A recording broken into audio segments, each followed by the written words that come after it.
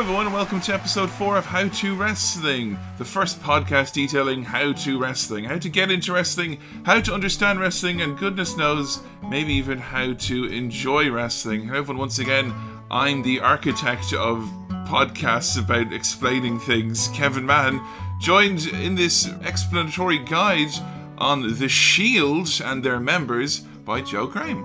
Hello. How's things, Joe? Things are okay. Yeah? Yes. Are you still sick? No, kind of. Still coughing in the mornings. Yeah? Okay. I'll probably be coughing by the end of this episode. I always seem to be dry and thirsty. Just a little bit of a peek behind the scenes. Joe is drinking a very, very large, gaudy purple energy drink that has loads of things like guama and ginseng and whatnot in it. So expect an incredibly entertaining podcast as a result. I tried to slurp it really loudly and it didn't work. If you hear a really soft slurp in the a gentle, polite slurp. This episode is one which, if people haven't figured out at this point, we're kind of doing it like we're doing a rotation in terms of classic and current wrestling. And obviously the first current thing that we did was John Cena. And I think there's no better choice for our second current topic than detailing not only the Shield, but also the 3 members of the Shield. So this episode we're going to be talking about this very impressive collection of wrestlers that debuted in around 2012 and have really taken the wrestling world by storm as individuals, as well as Seth Rollins, Roman Reigns, and Dean Ambrose. All this and more in this episode of How to Wrestling. Joe, who are the Shields to you, and who are these individual members? Because I think this is an important episode, because if you know who the Shield are, you know most of what's going on in the current show. Yeah, they're kind of the main, 3 of the main guys at the moment, aren't they? Yeah. Pretty much. The Shield are the most handsome. Generally, yeah. Yeah. It's amazing. They've got a very concentrated handsiness. Definitely. For a tag team at the time. Yeah, no, definitely. There's 3 very, very handsome... Well, we'll get into that. 3 very sought-after men, I think, would be the most acceptable term, which we can come to agree with. But I do remember when first trying to get you into wrestling quite early on, showing you a bit of the stuff with the Shield, because these were 3 guys who were rather unique, and even after this group is split up and they're all in their own individual ways, when you look at these guys compared to normal members of the roster, they're quite different, I think. You know, Dean dressing differently, you know, it's their presentation, I think, how they come across. Do you mean as the Shield? No, it says themselves, and as the Shield as well, I guess. It's difficult for me to say. I mean, I think Dean's quite similar to, like, Steve Austin. Oh, yeah. But I mean, on the current show, though. Oh, yeah. know? No, they definitely stand out from everyone else on the current show. Yeah. Yeah. I remember when I was showing you stuff first, that these were some of the first guys who really jumped out at you. Yeah. I think a part of that was not just the matches were really interesting, but also that they themselves were quite unique, I think. And they were very handsome. And they're very, very handsome. Honestly, that is a big appeal.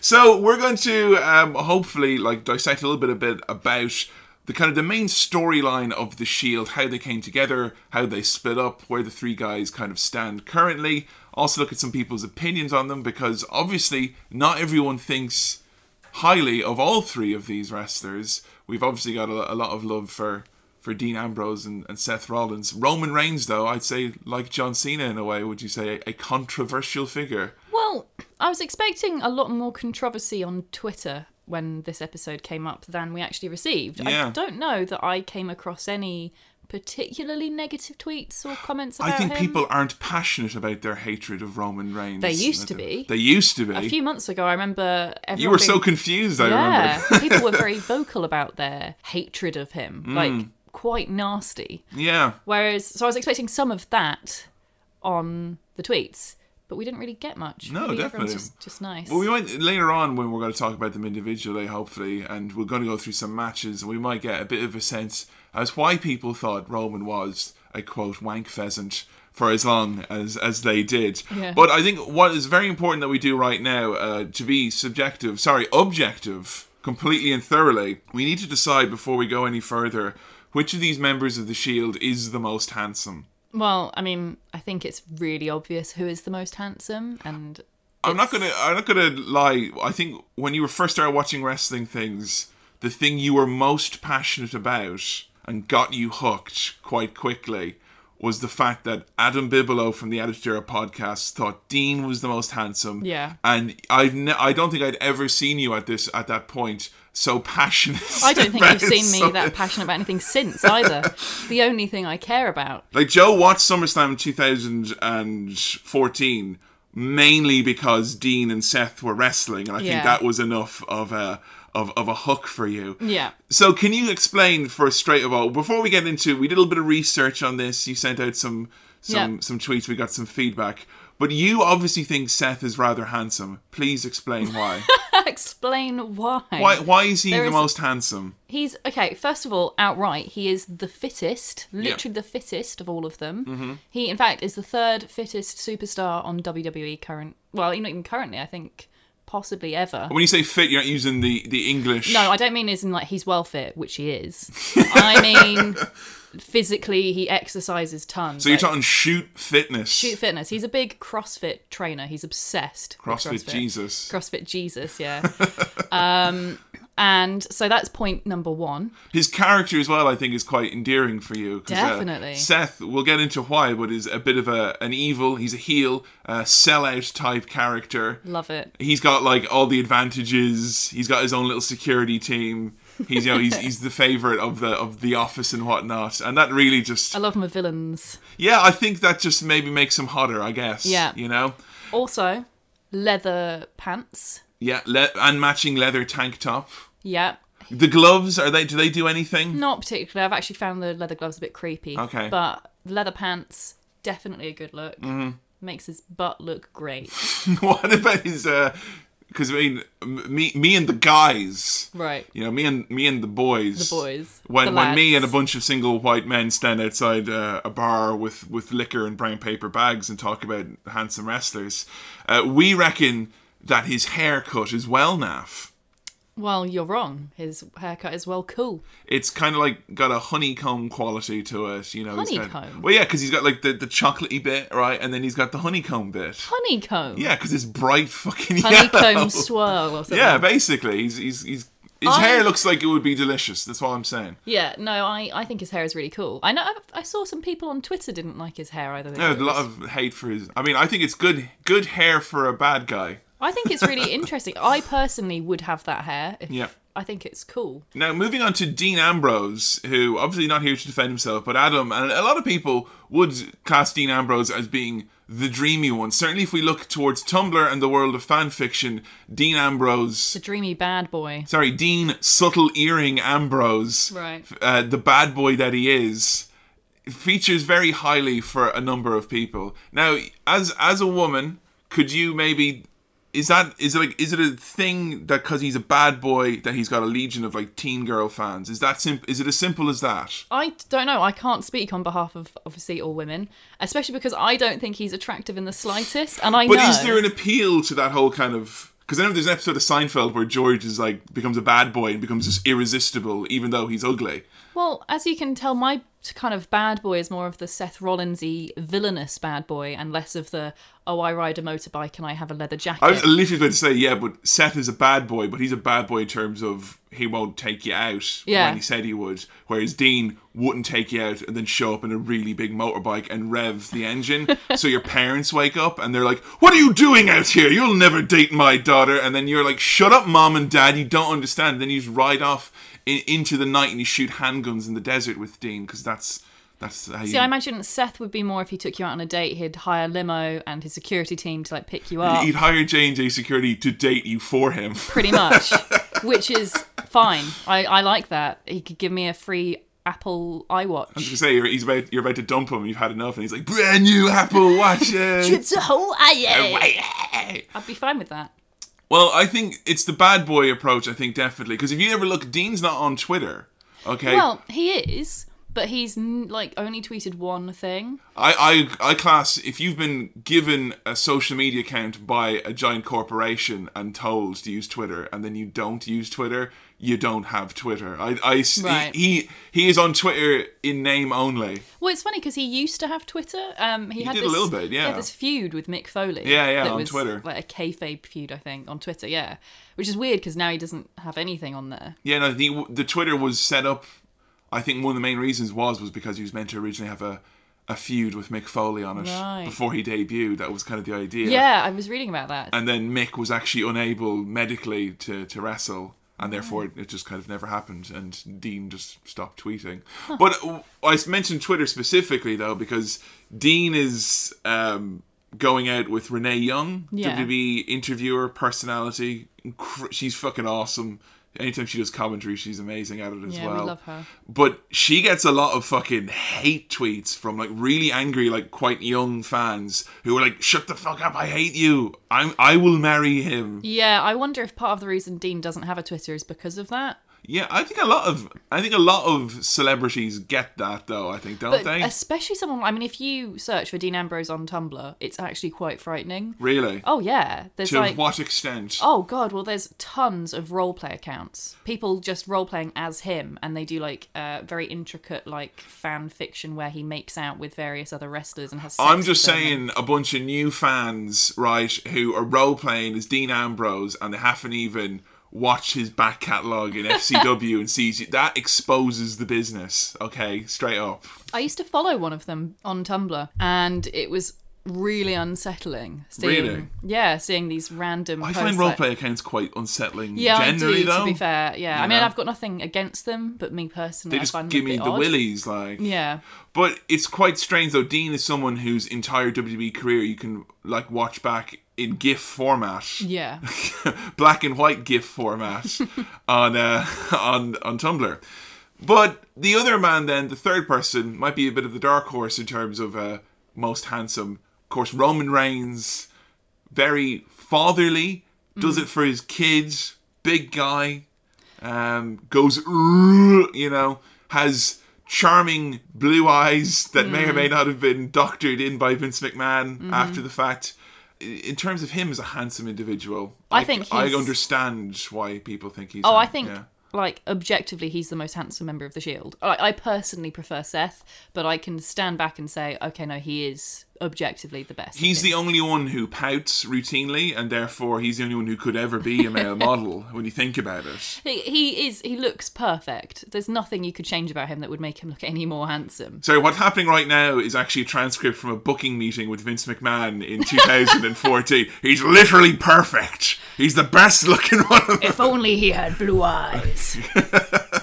So yes, Roman Reigns, super dad, fan derision we'll get into later. But we did do some research on this, so maybe if you want to reveal some of the results of the straw poll of who's most handsome in the Shield. Okay, yeah, so I did some really important market research to find out once and for all who is the most handsome member of the Shield. So I took to Twitter and Facebook, and according to the internet, Roman Reigns is the most handsome, or most handsy. Did you literally ask Jeeves or Siri or what? No, I did a poll on Twitter and Facebook. I said, look, a representative of the internet. Oh, Okay. of the internet, yeah. Yeah. So as in mostly people who listen to How to Wrestling. But I also asked the Calling Spots readers of the magazine Calling Spots. And yeah, Roman Reigns won with 17 votes. In second place came Dean Ambrose, to which I say, what? None of you have any taste. And in last place was Seth Rollins with only 11 votes. Really? Yeah. Well, in fairness, though, I mean, you can't argue with the taste. It is a rather representative sample, and our fans are the best fans in the world, as you all No, know. I'm sorry, and I demand actually that anyone who voted for Dean Ambrose no longer listens to How to Wrestling.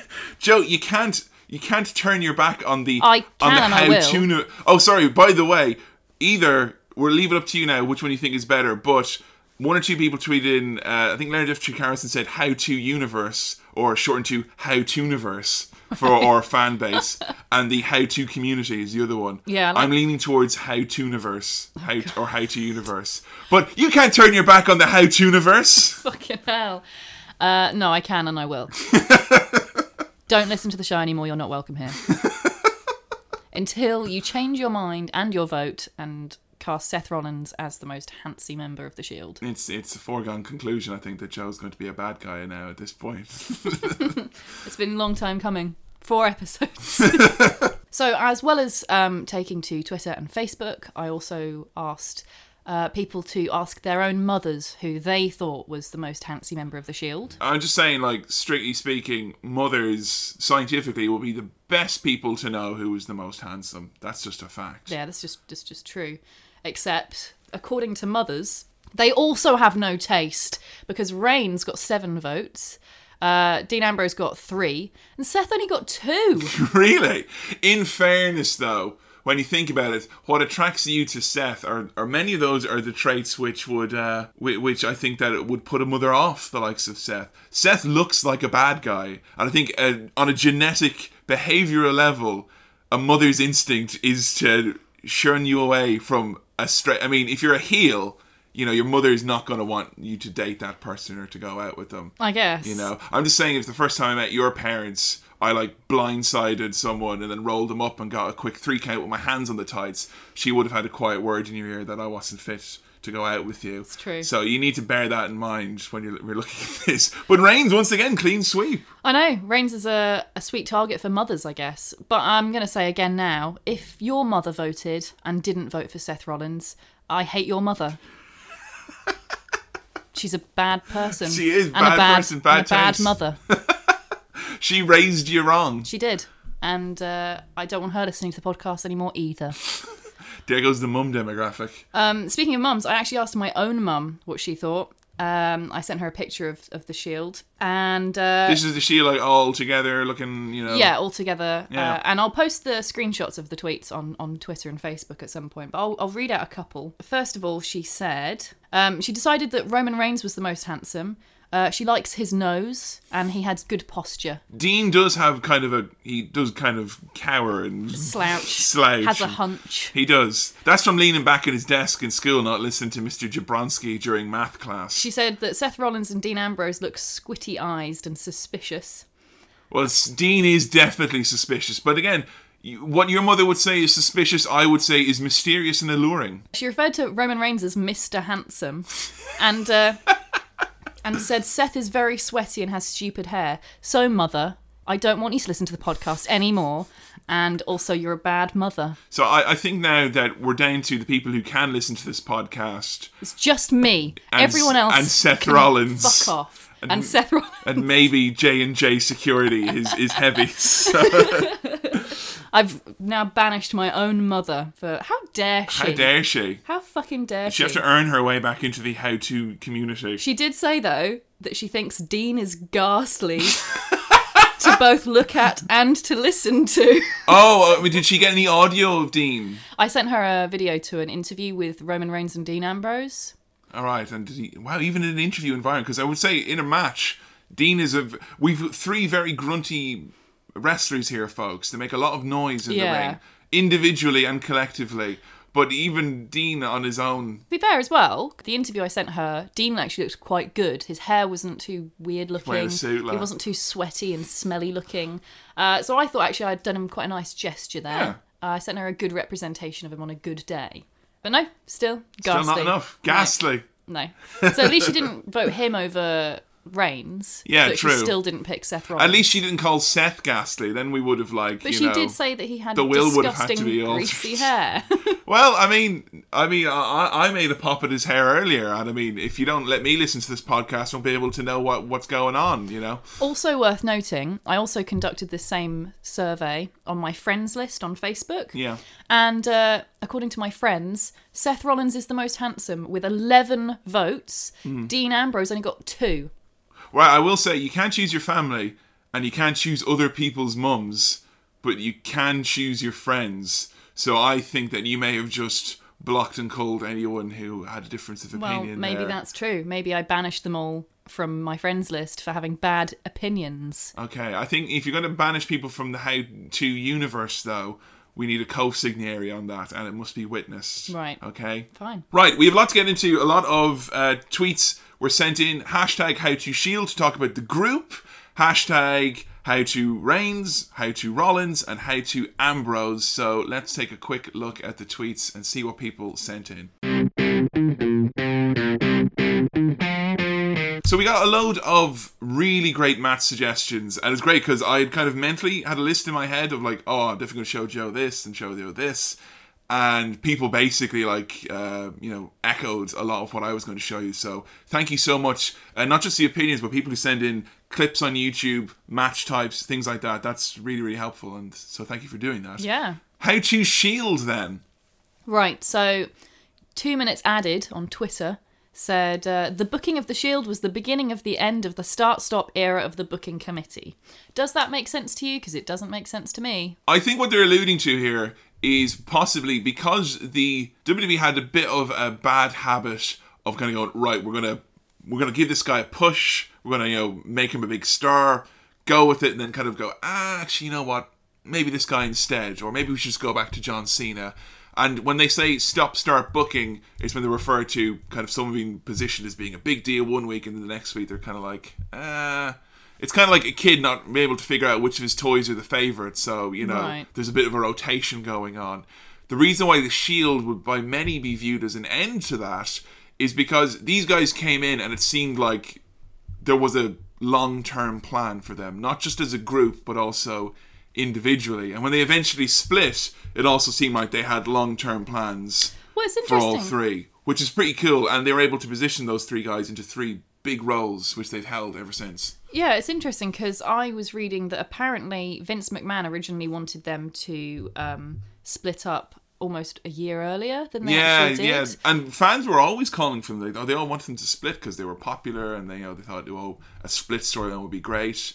They ended up being split possibly slightly too late, some would say. Apparently it was Seth Rollins who managed to convince Vince otherwise to split them later. And that's happened before with Vince with other big groups where he's wanted to split them up quite early on because it's kind of like, right, it's hot, the fans love it, so therefore let's split it up and we'll get this whole new thing going. Whereas if you're a wrestler, okay, and you're in that situation, knowing that you know that the fans aren't going to get sick of this for another 6 months, say, and you know anytime the Shield are wrestling, it's going to be in a high profile match or a main event, or they'll be wrestling someone who's a big deal, then obviously they want to keep that going because that means, more money, more Shield merchandise sales, and that was kind of a known. And even though when they were split up, there was a plan for them, you never know, I guess. So, there's an element of comfort there. And if you can make more money and can get more storylines out of it, then yeah, you should. So, Vile Lane said they work on the same dynamic as a boy band. The pretty one, Seth, the bad boy, Dean,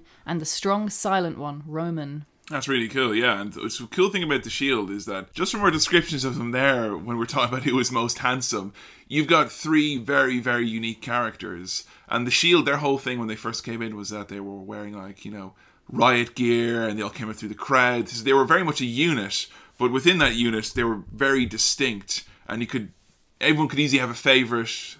Everyone had someone which they liked. They were all very different, not just how they looked, how they acted, their personalities, how they wrestled. And it was cool that you did have the kind of dynamic then. Because a lot of times you got groups. They did a group, say, in 2011, which was like a load of rookies who had all joined up. And they were all going to take over the WWE. They were called the Nexus. And there was 7 guys in it. Darren Young, one of the tag champs at the moment, he was in that group. It was called the Nexus. Big, big thing it was going to be. But the idea of the group was amazing because the group was awesome. It was like, yeah, this group is kick-ass. But the guys individually had no flair. They had no substance to them, and people couldn't go, oh yeah, I kind of like Darren Young because he's got light blue pants as opposed to Heath Slater who's got dark red pants. And they all looked the same, and it suffered and it squandered as a result. The Shield, though, awesome unit, awesome individuals, and that really, really worked. I think that's the thing, because they did get solid wrestlers with their own kind of established audience and their own identity down. It's not like they crafted them and crafted the personality for that. Exactly, yeah. And I actually like as well, one of the things I like about this, and I might get some flack on Twitter from it, but the original idea was that you were going to have Ambrose, who was an independent wrestler originally, and Seth, who was also an independent wrestler originally, and a guy called Chris Hero. Oh yeah, I was reading about this. Yes, who was also an independent wrestler. The idea was that these three kind of indie superstars almost would come to the main roster and form this group. Yeah, it wasn't the idea that CM Punk was going to have them as some kind of security force. Yeah, they were meant to like be on the lookout for CM Punk, basically. And, Who like, we will do an episode on eventually. And fed to Ryback, basically. Yeah, Ryback was a wrestler at the time who was, big good guy, he was tearing people down, and they were there to protect Punk from Ryback originally, was the plan. But to the point of like individuality, I like the fact that they didn't go with Chris Hero in that group. Yeah. Because then the group is the 3 indie wrestlers. Whereas when they actually went with Roman Reigns, who is literally Vince McMahon planted some seeds in the ground. And then came later and this magic bean had grown, and he's hey, Roman Reigns is here now. Let's harvest this. I like the fact that you had that in it because it gave the group a little bit of a different feel. I love Chris. I haven't seen Chris Hero wrestle much, but I love his whole look with his beard and everything. I think he's very handsy. He made it onto I recently wrote an article for Calling Spots of the 10 most handsy hunks in wrestling, and he made it. He was going to make it onto the list, I think. He was honourable mentions. Yeah. And I think he's very handsy, but I can understand why they didn't go with it. He hasn't got quite the look. Yeah. Oh, people are going to be upset when they hear that. I'm really sorry, and I love him a lot. I think he's very handsy. I would love to do a How to Hero episode on him. That'd be great. That'd be really, really Any great. excuse to look at him more. Matt Hardy tweeted in to say, a brilliant example of a dominant stable to get all 3 members over. Broke up early, leaving fans wanting more. Now, if you've listened to our How to Terminology episode, bonus, special, you'll know what he means by that. And I don't know quite what stable means. A group of men. Okay. The easy way to remember is a stable full of horses. And then just imagine a group of intimidating wrestlers and Jim Ross going, look at these horses coming to the ring. This stable of men. And to get someone over means to make them popular with the crowd. Yeah, basically, that's it. So, yeah, a brilliant example of using a group of wrestlers to get all 3 members popular with the crowd. Exactly, because, if you're on your own starting off, it can be a bit daunting, and if the crowd doesn't accept you, you can be quite screwed. But the fact that they were this group, this trio, they kind of had a little air of protection around them. They were viewed as being special, and they were quite dominant in the fact that they won lots. So that meant that, the fans were able to buy into them. They made them look strong, so the fans believed that they were strong. No, they did a very good job of making them look quite intimidating. Definitely, yeah. And then Dapper's Den said, 3 dogs ran the yard until one of the dogs got a nice new owner, one of them fought a meat mountain, and one might have rabies. That's lovely. That will make all the more sense, I think, once we went through some of these matches, but that's a lovely parable. Using the medium of dogs, as is popular at the time. Appreciate that. If anyone fancies drawing the Shield as different types of dogs, I would appreciate that. Yeah, definitely. Or little types of baby goats, as Billy once imagined them all being. Roman Reigns. It's quite funny. I think it's more damning for Reigns, the fact that he got the least amount of tweets as opposed to people saying he was more handsome. It's true, yeah. More people have something to say about how handsy he is than anything else about him. I can't tell if Vince McMahon will be happy or sad about that fact. Yeah, it's a hard one to know. But Roman Reigns, for those of you, just to give you a very, very little tiny nugget, he will be the next top guy. As long as Vince McMahon is alive and things go according to plan, once John Cena literally falls apart, Roman Reigns should be next guy. Actually, Jake Burden tweeted in to say, Roman has been picked to be the new Cena, but Cena is still around, so it's really awkward. It is. It's so awkward at the moment. And it is a bit of a case of there ain't enough room in this town for the both of us. Having 2 super top guys like that, there was one time in history when they managed that. And that was the Attitude Era, when you had Steve Austin and The Rock. And that was the most successful period in wrestling ever. It's not going to happen with Roman Reigns and John Cena, unfortunately. Speaking of The Rock, Michael Scally, Fizz vs. The World, tweeted in to say that Roman Reigns had accomplished the unfortunate achievement of making modern fans boo The Rock. I wanted to show Jo some fan rejection of Roman, and I showed her just the reaction to him winning the Royal Rumble, and just the loudness of the boos. Yeah. And The Rock, who literally, The Rock could come out and hold up a fucking swastika flag and people would be like, yeah! That's how fucking beloved The Rock is. There's no one who is beloved by both non-fans, casual fans, and hardcore fans, all together at once like that. And The Rock raises Roman's hands in the air, and everyone just goes boo, and The Rock literally goes, damn. Yeah. He's like, what's going on? Yeah, he's properly confused. Brand ruined. Seriously. So Fizz vs. the World also said, no clearer example of the company and the crowd being on opposing sides of who should be pushed. Definitely. And there's nothing more awkward, particularly if you're a new fan. I honestly think this must be so confusing for new fans.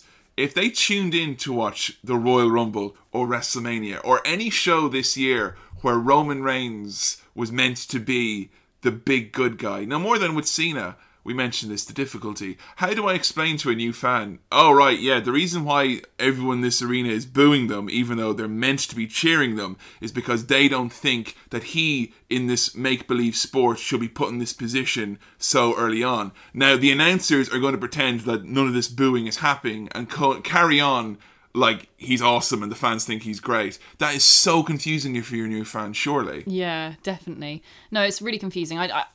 The thing that really got me for a while was the Roman Reigns is strong meme. Yeah. Didn't understand that for ages. Because everyone's talking about how strong he is, which sounds like a good thing. Basically, it was meant to be like, keep Roman looking strong or make Roman look strong was a meme, because when the Shield were a group, it generally was Roman who either got the win, or if the rare event that the Shield lost, Roman would probably not be the one who took that loss. He would not be involved in the decision. Roman usually was the person who the hot tag built to, that bit of momentum in the tag match. So it was always... Roman did less than the other two. He wrestled less. When he was in matches, he was an active participant for a less amount of time. He was made to look strong by the fact that rarely was he put in positions where other wrestlers bet him up. Yeah. Like, someone coming out and beating the shit out of Roman Reigns did not happen. Ever. From the matches that we watched, obviously we will go into more detail later, it does seem to be that it's mainly Seth Rollins and Dean Ambrose fighting lots, doing amazing things, and then Roman comes out right at the end to get in a pin. Yeah, when we talked that special word we talked about in how-to terminology, which was work rate, describing someone as having an amazing work rate, or taking a lot of moves in a match, or kind of having a quick pace. Roman, I think he's getting better. I will say this, and keep in mind, folks, this is August 2015. This is being recorded, so this could have retrospectively be irrelevant. But he is getting better, right, compared to where he was. And it seems like they've noticed that they shouldn't have maybe put him in that position so soon. But he still has a number of issues with him that fans still kind of are not so on board with. James Martin said, let me know if someone explains what a wank pheasant is and why Roman Reigns is one. Roman Reigns is a wank pheasant. If you are in England and you are a top bloke, chances are you've combined a swear word with an animal to make a funny joke, like JP would in Fresh Meat. Oh, you're an awful dick platypus. It sounds like it might be a term that came from the In-Betweeners or something. It really is something like, yeah, it is. It's one of the, it's that style of humor. Yeah. As in, look at this stupid, fuck giraffe, that kind of thing. Yeah. There's an element of randomness to it, a little bit of no fielding, I think maybe. But the phrase he's a wank pheasant. Wank pheasant is just like, a term that was used, I imagine, in comedy and amongst folks. And a sign, I think it was at either a UK fan was at a big show or WWE was in the UK for a show. And on the main camera, you could very obviously see a giant sign that said Roman Reigns is a wank pheasant, which completely perplexed all of the United States, because they were like, a wank pheasant? What is a wank pheasant? Because wank isn't really a word that they would use over there. Do they have pheasants in America? I don't think they have birds. They only have bald eagles with tears in their eyes. It's basically a masturbation bald eagle. Yeah, if you can imagine that. Now, a pheasant is like my favourite bird. So, I mean... To eat or to look at? To look at, to eat, okay, to have around. I just think they're great. A wank pheasant is quite a peculiar put down. But I think it was just the fact that, whoa... What's this sign? That makes no sense. And then everyone started asking what it meant. I believe it trended at one point. It's a lot less And then you had interesting. copycat signs of people bringing it to other shows. And at WrestleMania, I believe there was a Wank Pheasant sign. Because it's one of those things that I've heard so many people, especially Americans, ask what on earth it means. The actual answer is really anticlimactic. Like, the actual answer, as far as I can tell, is someone made a sign. Now, chances are, anytime in wrestling, when someone makes a sign is your response to it, there's probably going to be, like, a Reddit thread now of, like, fucking a masterminded plan to, like, bring this amazing sign that was going to destroy Roman Reigns forever. It's going to turn out to be, like, a really successful content marketing strategy or something. Yes, for those of us who like to masturbate pheasants, Yeah. Our time has finally come. Let's move on to How to Rollins, shall we? So, Rollins, we got here from Jamie Can't Fail. Rollins is one of the current crop that got into wrestling because of the indies. And his main goal at the time when Rollins got into wrestling wasn't to be a WWE superstar, was that he said he wanted to get into Ring of Honor, which is Ring of Honor, the independent company which gave us the likes of Seth Rollins, CM Punk, Daniel Bryan, Samoa Joe, Cesaro. Jesus. Quite anyone who you think is like, wow, that's a real fucking awesome, like, that guy can go. A lot of them came from Ring of Honor. Wow. They kind of fed into WWE's kind of current crop top there. Save Us Y2 Jake on Twitter writes, Seth Rollins is a smarmy little shit with stupid multicolored hair and has had everything handed to him. It's the best. I was about to say, I hate you, and no, I agree, yeah. Let's see here. And yeah, I think a lot of people were just tweeting in lots of clips of Rollins from his recent... He does really funny promos on Raw. He's currently the champion. He refers to Monday Night Raw as being Monday Night Rollins. The recent little mini feud he did with Brock Lesnar was... So good. I can't recall sitting down watching Raw start to finish with you that many times in a row, other than when Seth was running scared from Brock. That was great stuff. Seth is a really just great coward, chicken shit bad guy who is so fun to watch get beat up and try and weasel his way out of being beaten up. Yeah. And what I love about his character is that he is obviously very good. Like, in kayfabe, he's an awesome wrestler. Yeah. But he doesn't want to wrestle if he can help it. Or It's interesting. I've heard so many different opinions on Seth Rollins as a wrestler. A lot of the articles I've read refer to him as one of the best wrestlers of all time.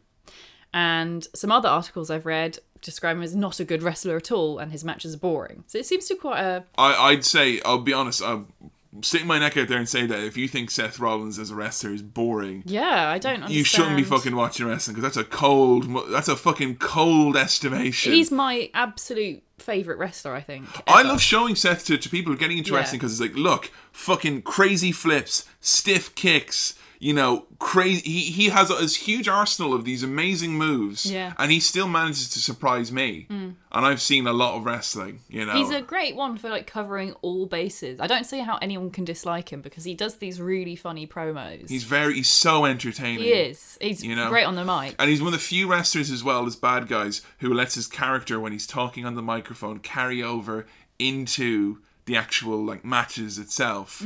Like, he's always talking. Yeah. He's always, God, that match with Dean Ambrose, was it? Oh, when Dean wants to climb the ladder, Yeah. and Seth works on the leg for the whole match, and literally 100 times. How are you going to climb a ladder with one leg? How you gonna climb a ladder with one leg, Dean? How you gonna climb a ladder with one leg? And like, he would be like, do moves and then position himself in a way so he could say it again. He's like, how are you gonna climb a ladder with one leg? So entertaining, and it made that match, which was quite long, really, really fun and kept the pace going. I think he's absolutely incredible wrestler. Yeah. I think he's really just entertaining to watch. So a cool thing I learnt in wrestling this week is themed around the episode. Seth Rollins has a wrestling school, and for only $3,500 you can train with him. Really? Which is fucking awesome, and wow, I want to do that. That would be so cool. Just saying, if anyone out there listening to this podcast fancies giving me that money, I would love to train with Seth Rollins. Yes, I will spend probably most of the time staring at his beautiful bottom in tight leather pants. I will just say, buyer beware when it comes to wrestling school about saying you will train with the name of the wrestler on even if school. It's just like... It could be his mate, in a pair of track pants who was rubbish bottoms. So. Apparently it's really good. And I doubt you get to train with him exclusively. I think it's probably he is a bit busy. It. Yeah. But still, that's amazing. That's cool. He is one of the greatest wrestlers, I think. Well, it shows it's a smart wrestler that starts up a training school. Yeah. Before he retires as well. I know because John Cena, he finances other wrestlers getting into it. He pays for some of their equipment and stuff. Oh, wow, that's cool. Yeah, it's something I only learned after the episode of How to John Cena. Wow. But apparently he does. He gives a lot of support and equipment, and he also has a personal gym, which he lets new wrestlers use for free and stuff, which is awesome. Good guy. Yeah, so it's cool that guy. Seth Rollins has his own wrestling school, and it's very cheap, I think. Yeah, interesting. Moving on to How to Ambrose. We had a lot of tweets about Ambrose. A lot of people were pointing to one thing which they really wanted to make sure that he knew about, which is Dean's atypical entry into WWE. Obviously, Reigns was someone we mentioned who was essentially grown by Vince McMahon. He was an NFL footballer, wasn't he, Reigns? Well, he was not. He basically was... He had injury or didn't make the cut, but... failed football player, can't do football anymore. So it's basically like, hey, you're part of a famous wrestling family, why not, do wrestling? And he was kind of fast-tracked, so to speak. And people piss all over him for that, but the exact same thing, the exact same way of getting into wrestling, that's how The Rock got into wrestling. Which was, he was fucking around doing Canadian Football League or whatever, and then someone's like, hey, isn't your dad like, why don't you become a wrestler? And he got fast-tracked as well. So bear that in mind with your barbs of criticism in future, folks. Now, Seth obviously coming in, as we mentioned, through Ring of Honor, which is quite a popular way for a lot of wrestlers to come in recent years. But Dean was very different in how he came in here. A lot of people making sure Jamie Albrecht, Gordon Bonthran, all sending us clips of Dean Ambrose in Combat Zone Wrestling and various other indies where Dean was essentially what's known as a death match wrestler, which meant that Dean Ambrose didn't go out and jump off the top rope and do incredible flips and grapples and whatnot.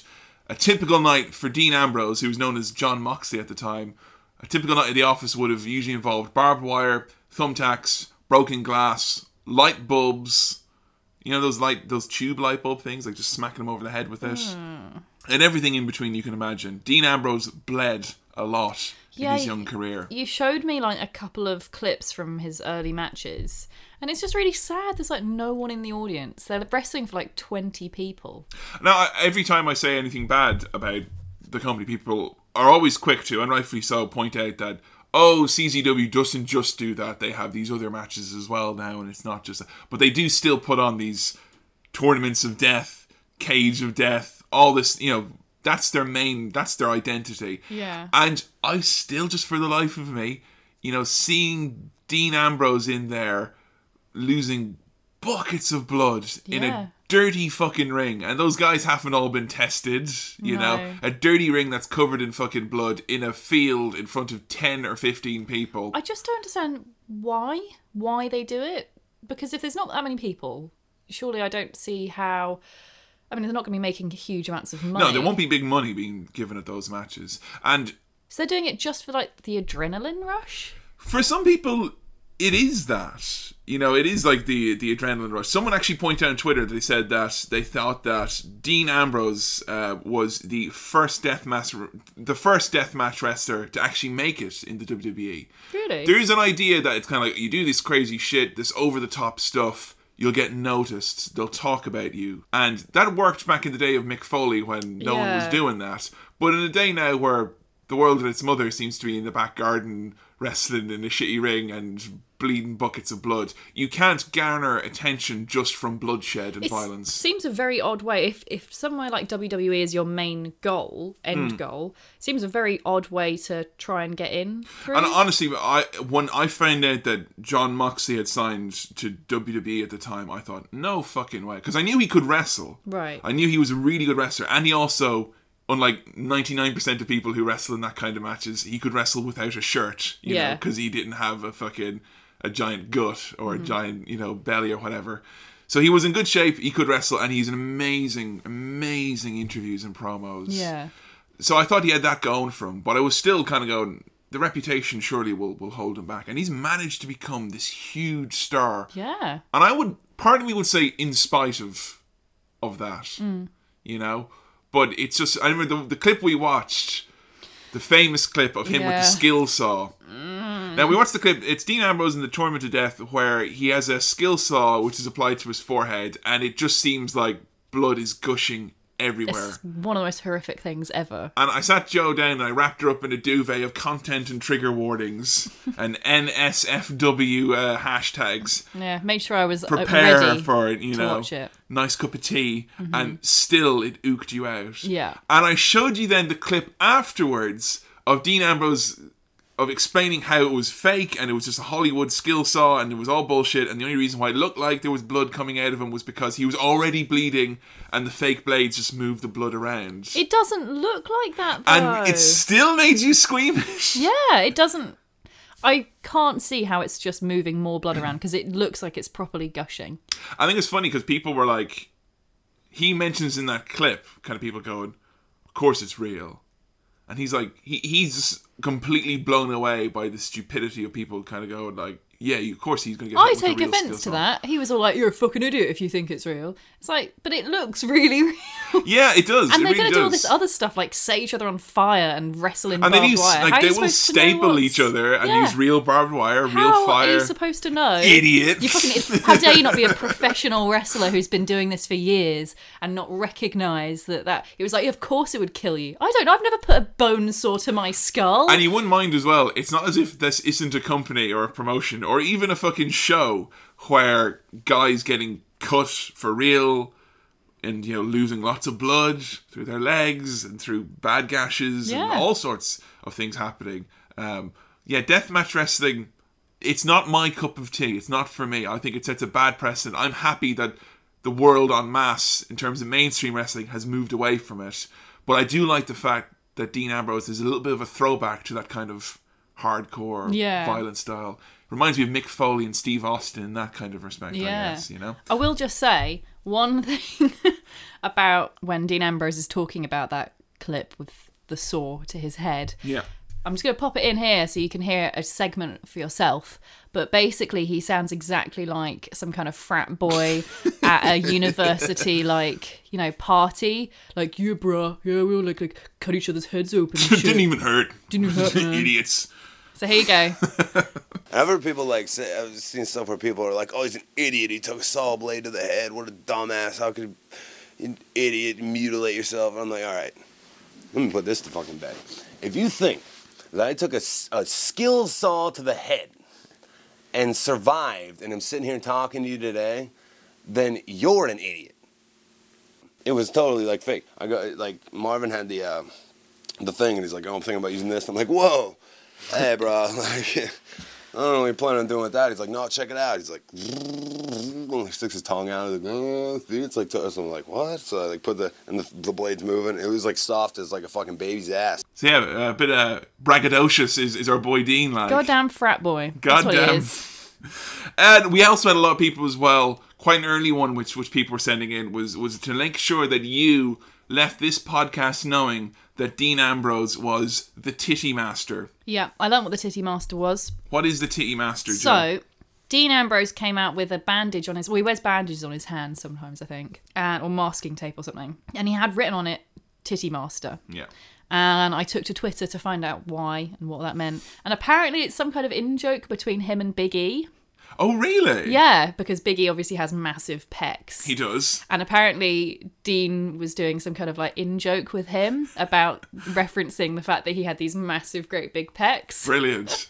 I was always trying to figure it out because, like, he wore it, like, on his wristband at some house show, and I thought it was just him being a fucking... like, making fun of the fact that he was such an obvious creep, his character at the time. Because he had this little earring, and then he had a wristband that said Titty Master. Yeah. And there were so many Titty Master signs in the audience afterwards. Unfortunately, PG meant that they couldn't really do it, you know? So as we mentioned previously, the Shield were originally brought together with the idea of CM Punk, who was the WWE champion at the time, and a no-good baddie, managed by another one of our favourites, Paul Heyman. Oh, he was managed by Paul Heyman. Yeah, and it was great. Oh God, the internet loved that one. Let me tell you. Oh, I can't wait for our CM Punk. Oh man, How episode. to Punk is going to be awesome. I can't wait. There's a lot to talk about with him. But the idea was, and Punk claims that the Shield entirely lock and stock was his idea. Yeah. I don't believe that. Isn't he a bit of a... I mean, obviously we'll mention this properly on his episode. Isn't he a bit known for stretching the truth somewhat? Let's just say, seeing as he's within the midst of a lawsuit, it remains to be seen. Okay. Let's just say that. But yeah, the plan was they want to have this group that were going to come in and help Punk kind of keep winning his matches, because he was facing off against Ryback and all these giant opponents who he seemed like completely like overwhelmed by because he'd been injured, and all of a sudden this group would appear helping him, and Punk would deny all association whatsoever, and him and Heyman were just like, no, nothing to do with us, it's just they happen to be doing it. The Shield, when they first came out, they attacked Ryback. They had a pretty awful get-up. Apparently they were supposed to come out originally. The idea was they'd come out in an awful turtleneck, which I guess was kept on. Yeah, they did wear the turtleneck in their debut, which I think Dean can rock the turtleneck, but... Well, apparently the kind they were going to wear was the kind your uncle would wear to a Christmas party, according to Seth Rollins. And they were also given nightsticks and big plastic riot shields with the words "Shield" on them. Oh dear. That's kind of grim. That was the plan. They didn't end up wearing the actual shields. They were only figuratively a shield. They didn't have literal shields. And the nightsticks as well. But they did kind of go with like a riot gear type thing instead. Yeah. The idea was that they said they were a shield for the WWE against injustice. And they would attack they would attack the good guys, but they would claim that some injustice had been done. Like, John Cena, you've been shoved down our throats, or, you were given a title match when you didn't deserve it, or, Ryback has, been given opportunities that he didn't deserve. And they would just lay out all these guys who conveniently were all people who were opponents of CM Punk. So Right. Punk kind of ended up getting away with murder for a long time. So were the Shield heel when they first came out then? Very much so. Very much okay. so. They attacked who were like the big good guys. And the fact that they were associated with Punk, who's such a bad guy, but denied all doing. Like, they had like this big sit-down interview. They were shielded. The Shield were shrouded in so much mystery at the start. Yeah. They didn't wrestle on Raw for like months after they debuted. They only wrestled on pay-per-views and big shows. And like, when they appeared backstage, it would always be very unique. They would like pick up a camcorder that was just on the ground, and Dean would just like talk into it. It was like, who are these guys? It was almost like they weren't part of the show. That's and cool. That was really, really cool about it. And they kind of moved away from CM Punk kind of quietly as Punk went on to other things. But they just kept up this whole kind of injustice, beating up the people who they think they've wronged them in some way. It's funny because now WWE, obviously what's going on with CM Punk at the moment, there's absolutely no clear link between any members of the Shield and Punk at all. Yeah, even though the original plan would have been like he brought them Yeah. in, kind of. So I kind of, in a way, they actually did themselves a favour by playing up this kind of, that we've nothing to do with him. Yeah. Because there never was a point where Punk was in the ring with the Shield going, you guys are that never happened. We never got Brand new that. Apple Watches. Hey. So yeah, they had this Hounds of Justice thing, and what was great about them was that they were pretty much known for two things for the first kind of year of their run. They never lost. Right. And also, they put on fucking incredible matches. And they debuted, obviously, at Survivor Series, interfering in a match. But their first actual match they had themselves wouldn't be until a month later. And this is the first match which we watched for How to Shield, which was their debut match. And good lord, one of my absolute favourites. We're talking about the Shield at TLC taking on Daniel Bryan, Kane, and Ryback. I'm going to say right off the bat, TLC match. Yeah. Took me a long time to figure out what on earth that stood for, and for a long time I thought it maybe meant tender loving care. Oh, I get to tell you the origin of the TLC match now. Do you know who? It's someone you love. Someone you love came up with this match type. Is it Mick Foley? Yes, it is. I'm not surprised. And he said he wanted to put these guys in a match, and there would be tables and ladders and chairs, oh my, tables and ladders and and he got the whole crowd to chant oh my, because Mick Foley's obviously a big Wizard of Oz fan, so lions and tigers and bears, oh my, tables and ladders and chairs, oh my, which was great. So yeah, TLC, I love they've stuck with that. That's really cool. It's actually quite a good play on words. Yeah. So yeah, Shield came out through the crowd, very mysterious. They had really, like, we hadn't even heard their music at this point. You know, it was quite strange to see them, but they came out through the crowd, which was unique. Yeah. And again, it was emphasizing how they were different and outsiders. Yeah, definitely. It emphasizes the whole not part of the core group. They're loners in that sense. Yeah. What did you think about how they looked, their outfits? It was obviously quite different to now, but again, there was a wrestler back in the Attitude Era called the Big Boss Man who wore kind of riot gear and had a nightstick. That was his thing, and he behaved badly.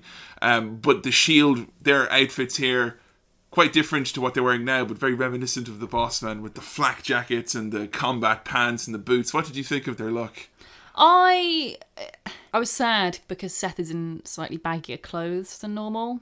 He looks less like evil supervillain in this So getup. I'm not into. But Dean looks quite cool. Out of all of them, he probably looks the coolest. Yeah.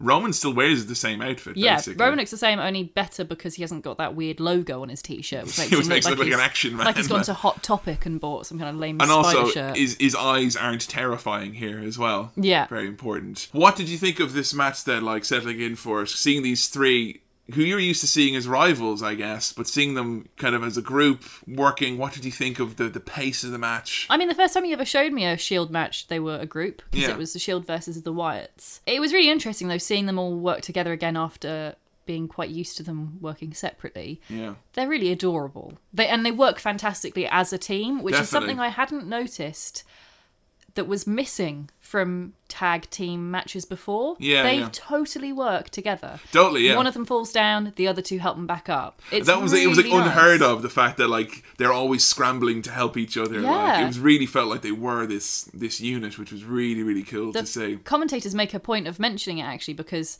at one point two of the other team are knocked down and one of the person of the Shield is knocked down or something. Yeah. And the other team don't bother helping each other up, but the Shield will do, and they like make sure they're okay. And that was kind of like the gimmick for them for a long time, was the fact that individually WWE weren't saying like Seth Rollins is better than John Cena or Randy Orton or whatever, but as a group they couldn't be beat, because even all these super groups they face, and they beat this super group, they beat it was like Cena, Sheamus and Ryback, Big Show, Sheamus and Randy Orton, like literally like established the top of the top, and they always won. And the idea was because they had this teamwork and this brotherhood, so to speak. They did a really good job of making that sort of kayfabe emphasis. Yes. At one point, I think this was great for me. I remember watching this match and being absolutely ecstatic, seeing Dean Ambrose being so weird and different. At one point, he gets suplexed on the ladder and he pulls a face which can only be described as he had bit into a lemon that had gone past its sell-by date. Yes, he pulls some very silly faces, and they make some very silly noises as well. They're grunty guys, aren't they? They are very grunty. I don't know if you want to attempt any grunts. I don't know. The only grunts out of the three of them who I think I could do any kind of impression of is Seth. What's Seth He grunt? kind of makes like "Wah!" noises. Seth is kind of like, yeah.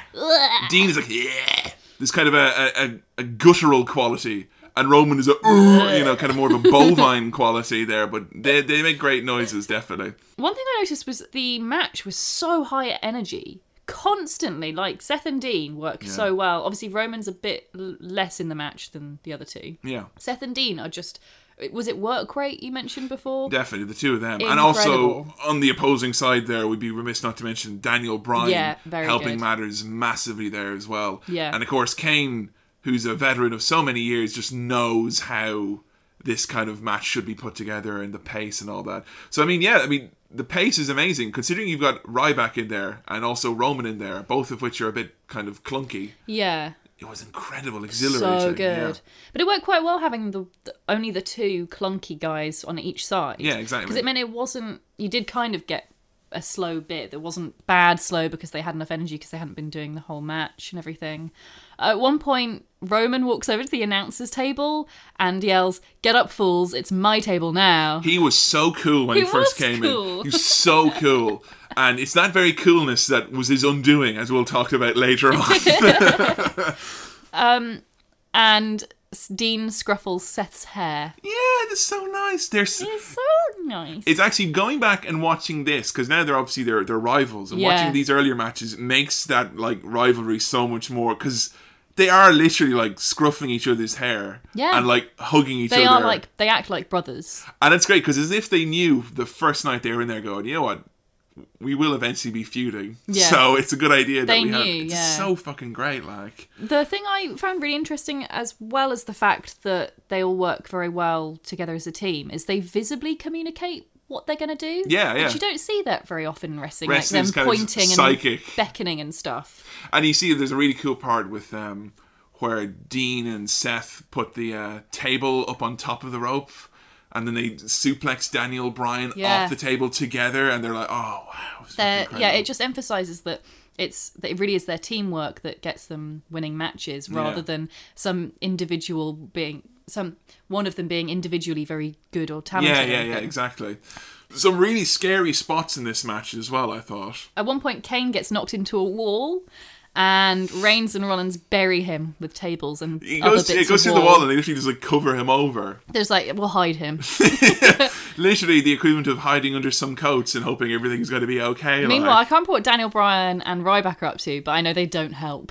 Yeah, they isolate them all because Ryback's up at the top of the ramp. And they've put him through a table up there. And then Kane is buried. And then they focus on Daniel in the middle of the ring. And like they just double team him and they end up winning, and like as Ryback is slowly crawling back to get them, it's fucking brilliant. And meanwhile, Kane is still buried. Yeah, and like the match is over, and they're like the three guys are just like in different parts of the arena. Yeah. Do you want to talk about the very scary thing that happened to Seth? What about him hitting his head? Yeah, going off that ladder. Yeah, so he set up these two tables and was going to jump off from the top of a ladder. A very tall ladder. Very, outside, very tall ladder. And he goes through one of the tables but hits his head on the other one. Oh, God, that's so fucking And his eyes afterwards are like totally glazed over. He looks out of it. Because it's like Dean and Reigns finish the match up in the ring, and they come back afterwards to help Seth back. Exactly. Meanwhile, Kane is buried, and they go and help Seth up from his terrible accident. And like they pick him up, and like literally his arms just flump forward. He is so out of it. Yeah. He's smacked the back of his head so hard. I remember thinking that match, going, "Wow." They really pulled out all the stops, and I was immediately like, this was the kind of match where I was reaching out to my lapsed fan friends, going, "All right, I know you've not watched wrestling for like a couple of months or whatever because you were pissed off, but Jesus, check this out." And like, I will say one thing definitely that happened around this time period. This was around the time when The Rock came back. Right. And The Rock came back and for a few matches at WrestleMania with John Cena and some other things, and that was really great for getting eyes back on the TV and people kind of going, "Oh wow, wrestling, remember The Rock? I remember The Rock. I used to watch wrestling." But I honestly believe, and from judging from the tweets and Facebook posts, that it was the Shield and the matches that they were putting on from this point on that made those people stay fans. Yeah. And kind of go, right, came because of The Rock, but wow, this amazing. And this is like the first of probably 100 incredible 6-man tag matches. And he went from a show that was known for having shitty matches that wouldn't put on good quality shows to every week on Raw there would be a 6-man tag. 3 people would try and stop the Shield somehow, and it would be incredible. Like fucking 30-minute barn burner matches. I love this match. I don't know what you thought about it. Oh no, I absolutely adored it. It's probably one of my favourites. And I think it was because of the fact they were putting on such incredibly entertaining matches that their popularity just skyrocketed.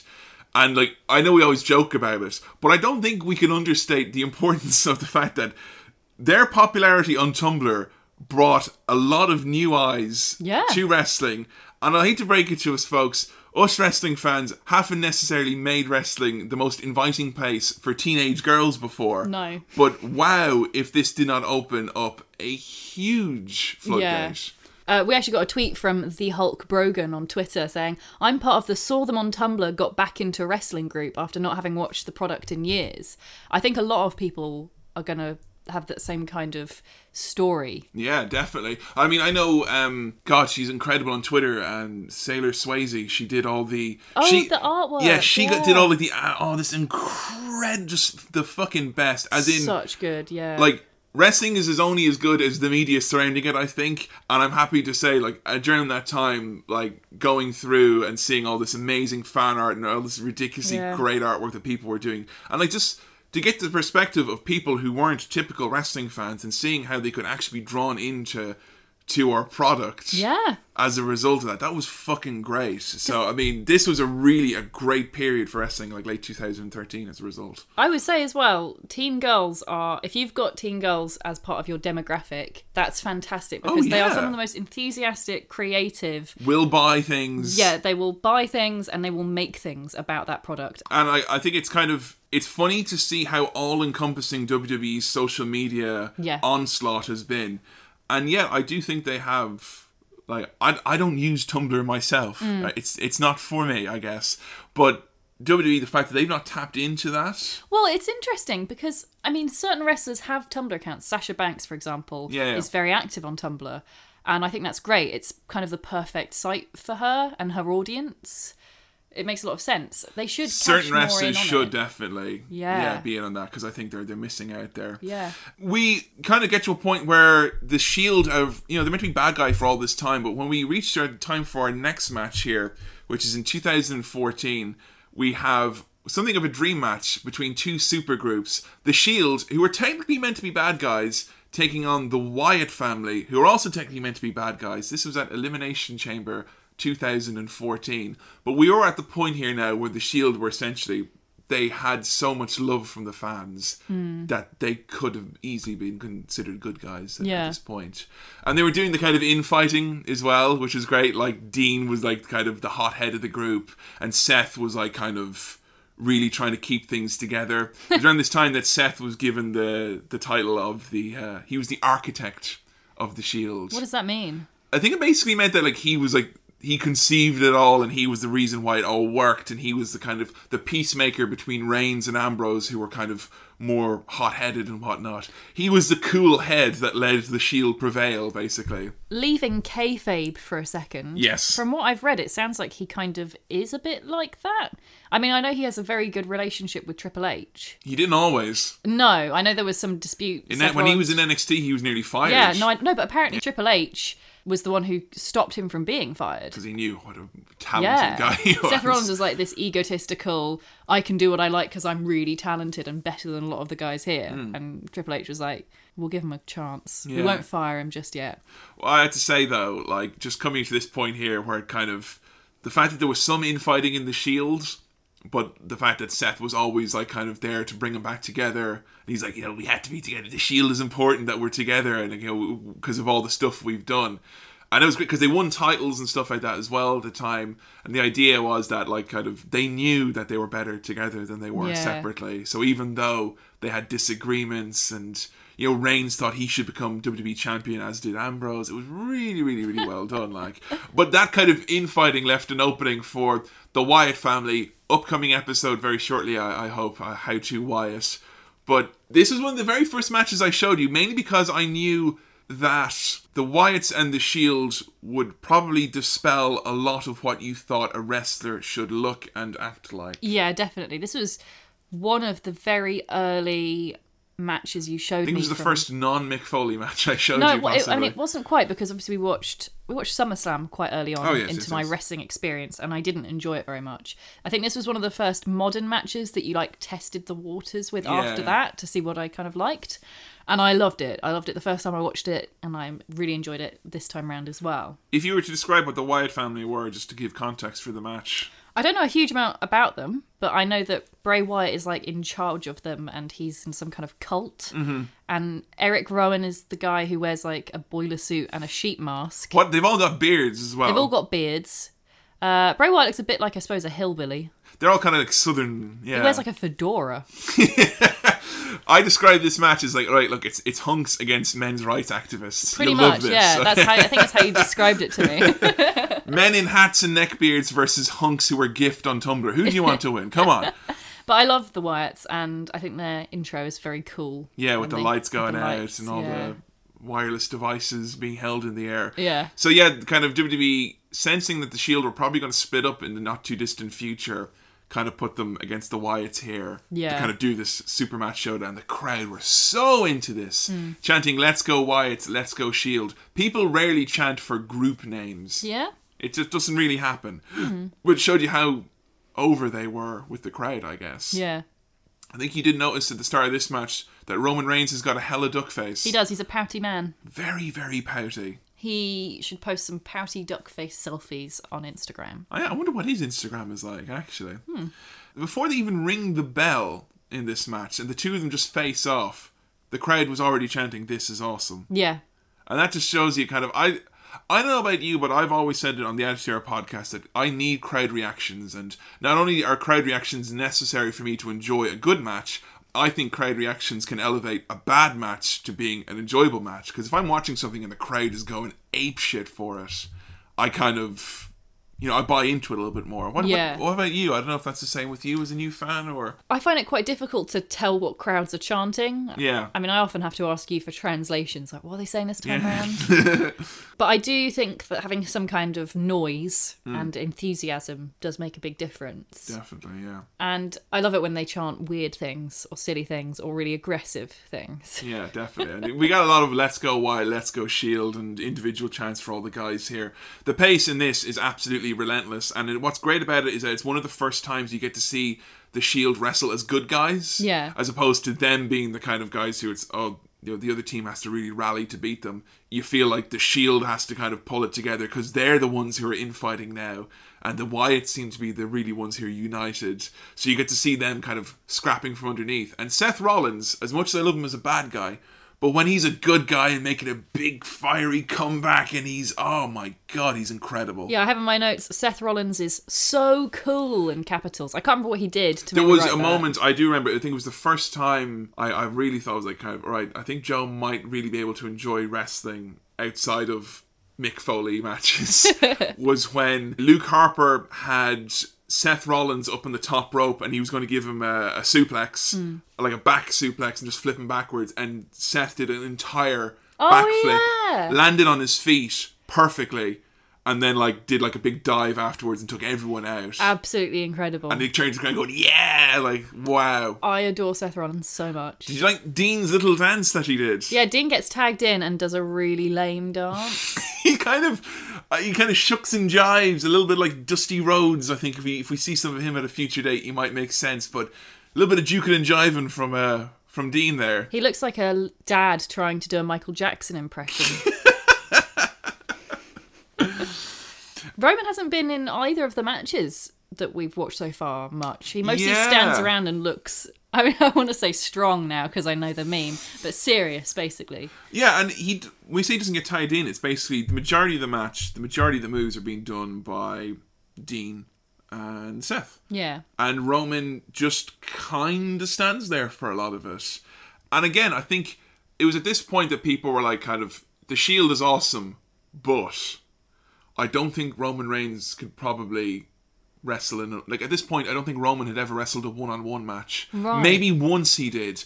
Dean and Seth wrestled one-on-one all the time. Roman almost never wrestled in a one-on-one match. He was almost always exclusively in tag matches, which meant that Roman could sit and wait for the kind of crowd reaction, then he could be tagged in and he could do the big few moves. Because it would be easy to assume based on that he's not very good at wrestling. I remember at the time thinking, that doesn't mean he's not good. That just means that he's limited. Because I would say that, when he does the hot tag and he comes in and he clears house, that's awesome and he's really good at that. But I think overall, as an all well-rounded wrestler, then no, I don't think you can say he is good. Right. Because at that point, if he's not wrestled any one-on-one matches, then how's this guy meant to be considered to be a world heavyweight champion? Yeah. Because that guy has to wrestle... He has to carry the show on the basis of one-on-one matches. I suppose it's hard when you've got someone like Dean Ambrose, who is notorious in his workout. He focuses hugely on endurance. Part of his whole thing is that he can wrestle for 60 minutes. Dean Ambrose, who I thought his workout consisted of him going to the desert and shadowboxing with a pair of sunglasses and going, yeah, not really many rules out here in the desert. Dean Ambrose is the 16th most fit WWE. What is this poll you keep referring to? Is this from This is an actual article. It's really interesting. I'll make sure to post it on Twitter and Facebook. But it actually ranks the top 20 most fit just in terms of endurance and workout. In terms of their workout and their diet. Interesting. So Roman is 11th, I think, and Dean Ambrose is 16th, and Seth Rollins is 3rd. Wow, interesting Top stuff. 2 places is The Rock, followed by Brock Lesnar. Interesting. Interesting, Very yeah. interesting. But yeah, Dean Ambrose's workout is all about endurance and doing things for a long period of time, whereas Seth's is more versatile and being able to react spontaneously. And Roman's obviously is focused so that he can Football. do short bursts Weightlifting. of 90 seconds or less. But I think you were right to point out, because we were watching this match and you kind of went, where's Roman? Because, all three members of the Wyatt family were in and out, and it's not as if Roman had been taken out or beaten up and he couldn't get... He was just standing there and not tagging in. Yeah. And I think that, if you sat there and you're kind of like, he's not been in this match much, you can begin to see the resentment that was starting to bubble up from the fans, kind of going, this guy's going to be the next guy, and he's not even fucking tagging into these matches. It's interesting that you say that, because I was wondering if he's set up a bit like John Cena, because he comes in at the end and he's all strong. Yeah. And he wins, basically. He seems to always get the pin. Now, and another problem as well with him is that, when Reigns came in, do you remember the moves that he did?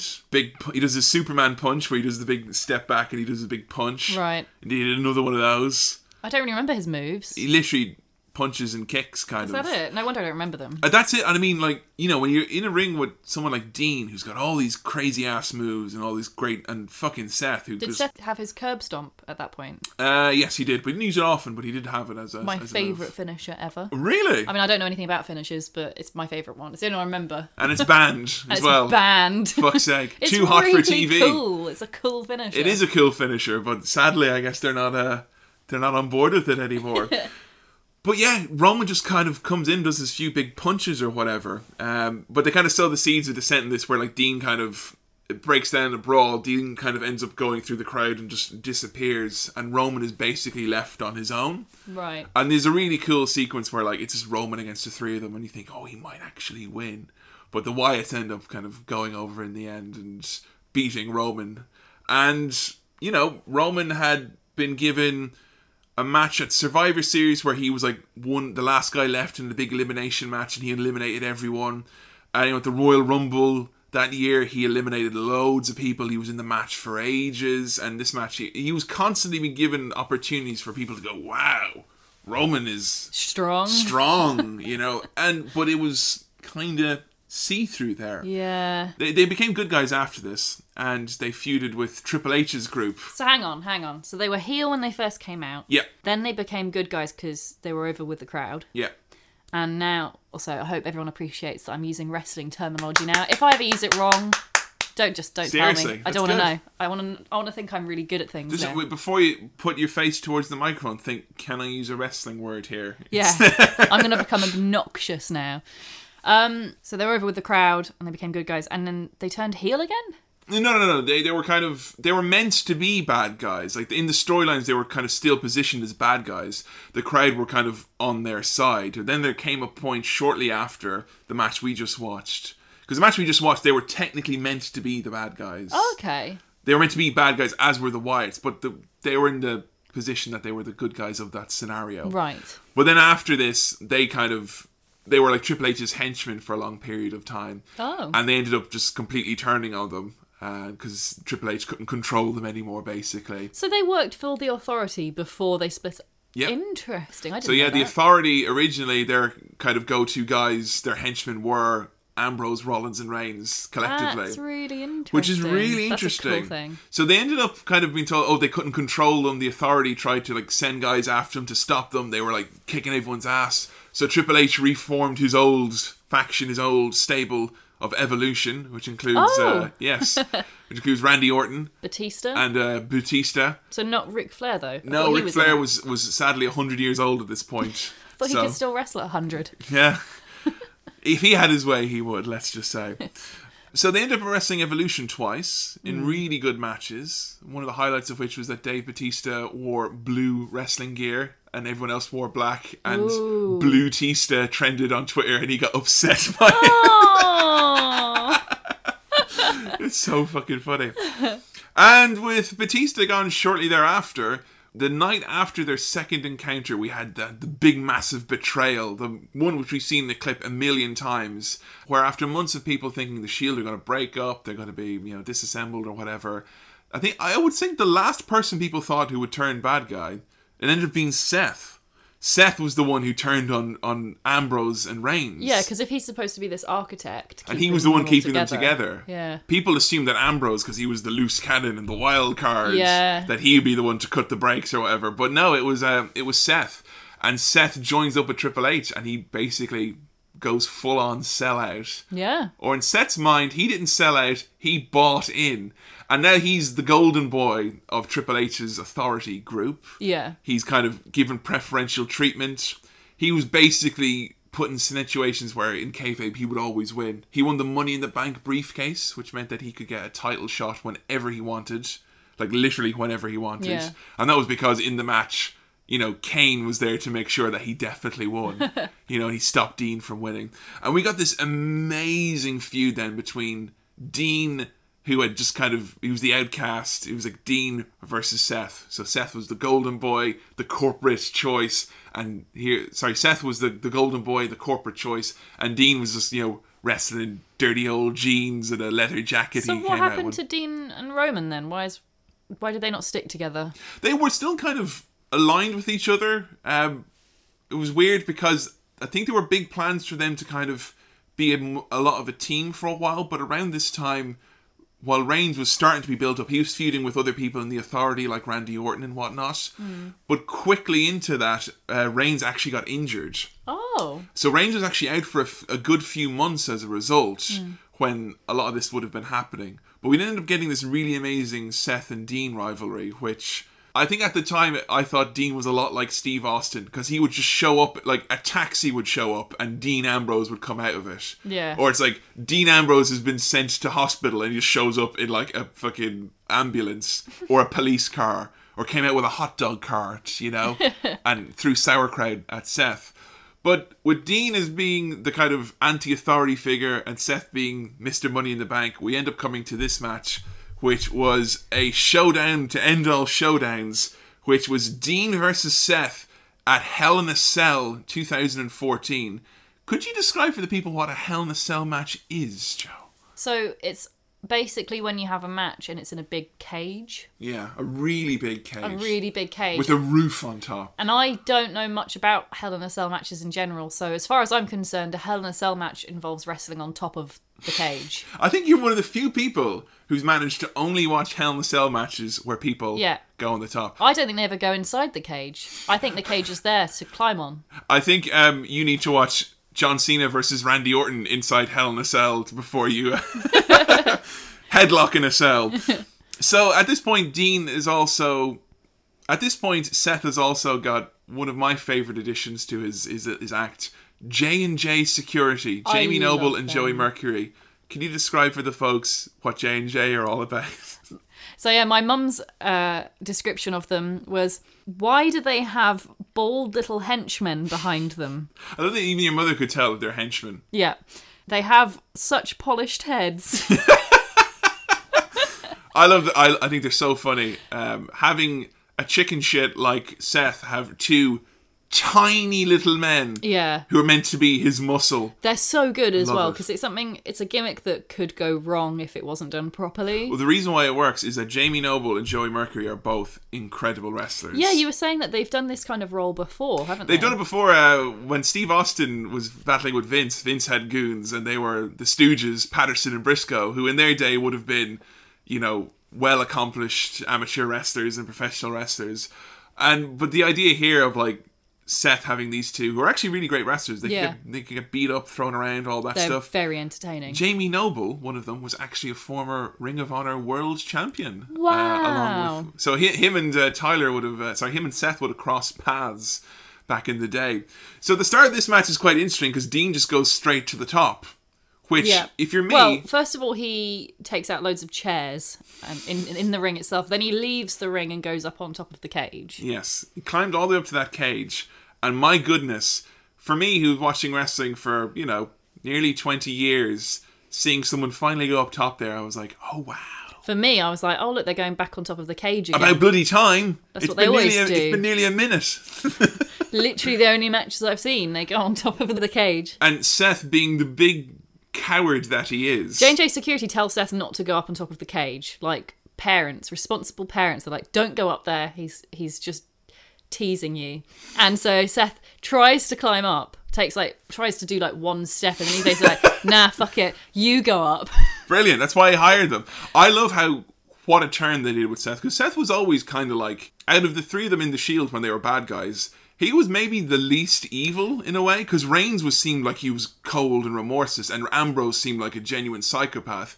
But Seth just turned on when he became a bad guy here. He just turned on this ridiculous fucking evil, cowardly sellout. Yeah. It works so fucking well. It was really interesting seeing a clip of him as Tyler Black. Oh yeah, I showed you a little bit of him in Ring of Honor. Yeah, and his mic skills are so poor by comparison. He was so unsure of himself, it felt. Yeah, really. He talks for a long time and he's very not entertaining. Whereas now he's like one of my favourite guys on the mic. All I will say is that if WWE is confident enough to give you a microphone on your own and give you like 15 or 20 minutes at the start of every show, which is what they tend to do with Seth, that shows that you're at that level. Yeah, you know, it's amazing seeing how far he's come. Not many people on the roster can do that. You're like looking at a very short list of maybe 2 or 3 people who can do that. It's amazing because it would be a sad thing for him to be an incredible wrestler but really bad at doing promo stuff. That happens with a lot of wrestlers, and that for a long time WWE would avoid those kind of guys from Ring of Honor and the Indies and stuff, because they had this assumption that, right, you're going to do all this fancy flying moves, no personality, no mic skills, no X factor. And I think Seth and many others of that crop from Ring of Honor have proved them wrong. I just don't know how he improved so significantly. Because NXT is not just where they go, the developmental system we've mentioned before. They don't just work out and learn moves and just do drills and stuff like that. They actually have like acting classes and promo classes. Yeah. Like Dusty Rhodes, when he was still alive, he would like take people one-on-one and just like try to get them to develop and think about their character. What would your character do in this situation? And when you think about Seth, he's really well fleshed out, because he still references in his interviews to this day shit he did to Dean, you know, like years ago. Yeah, they've been fighting warehouses. Yeah, and stuff exactly. And like he's really fleshed out, and like his motives are clear. His character is clear. He has a purpose.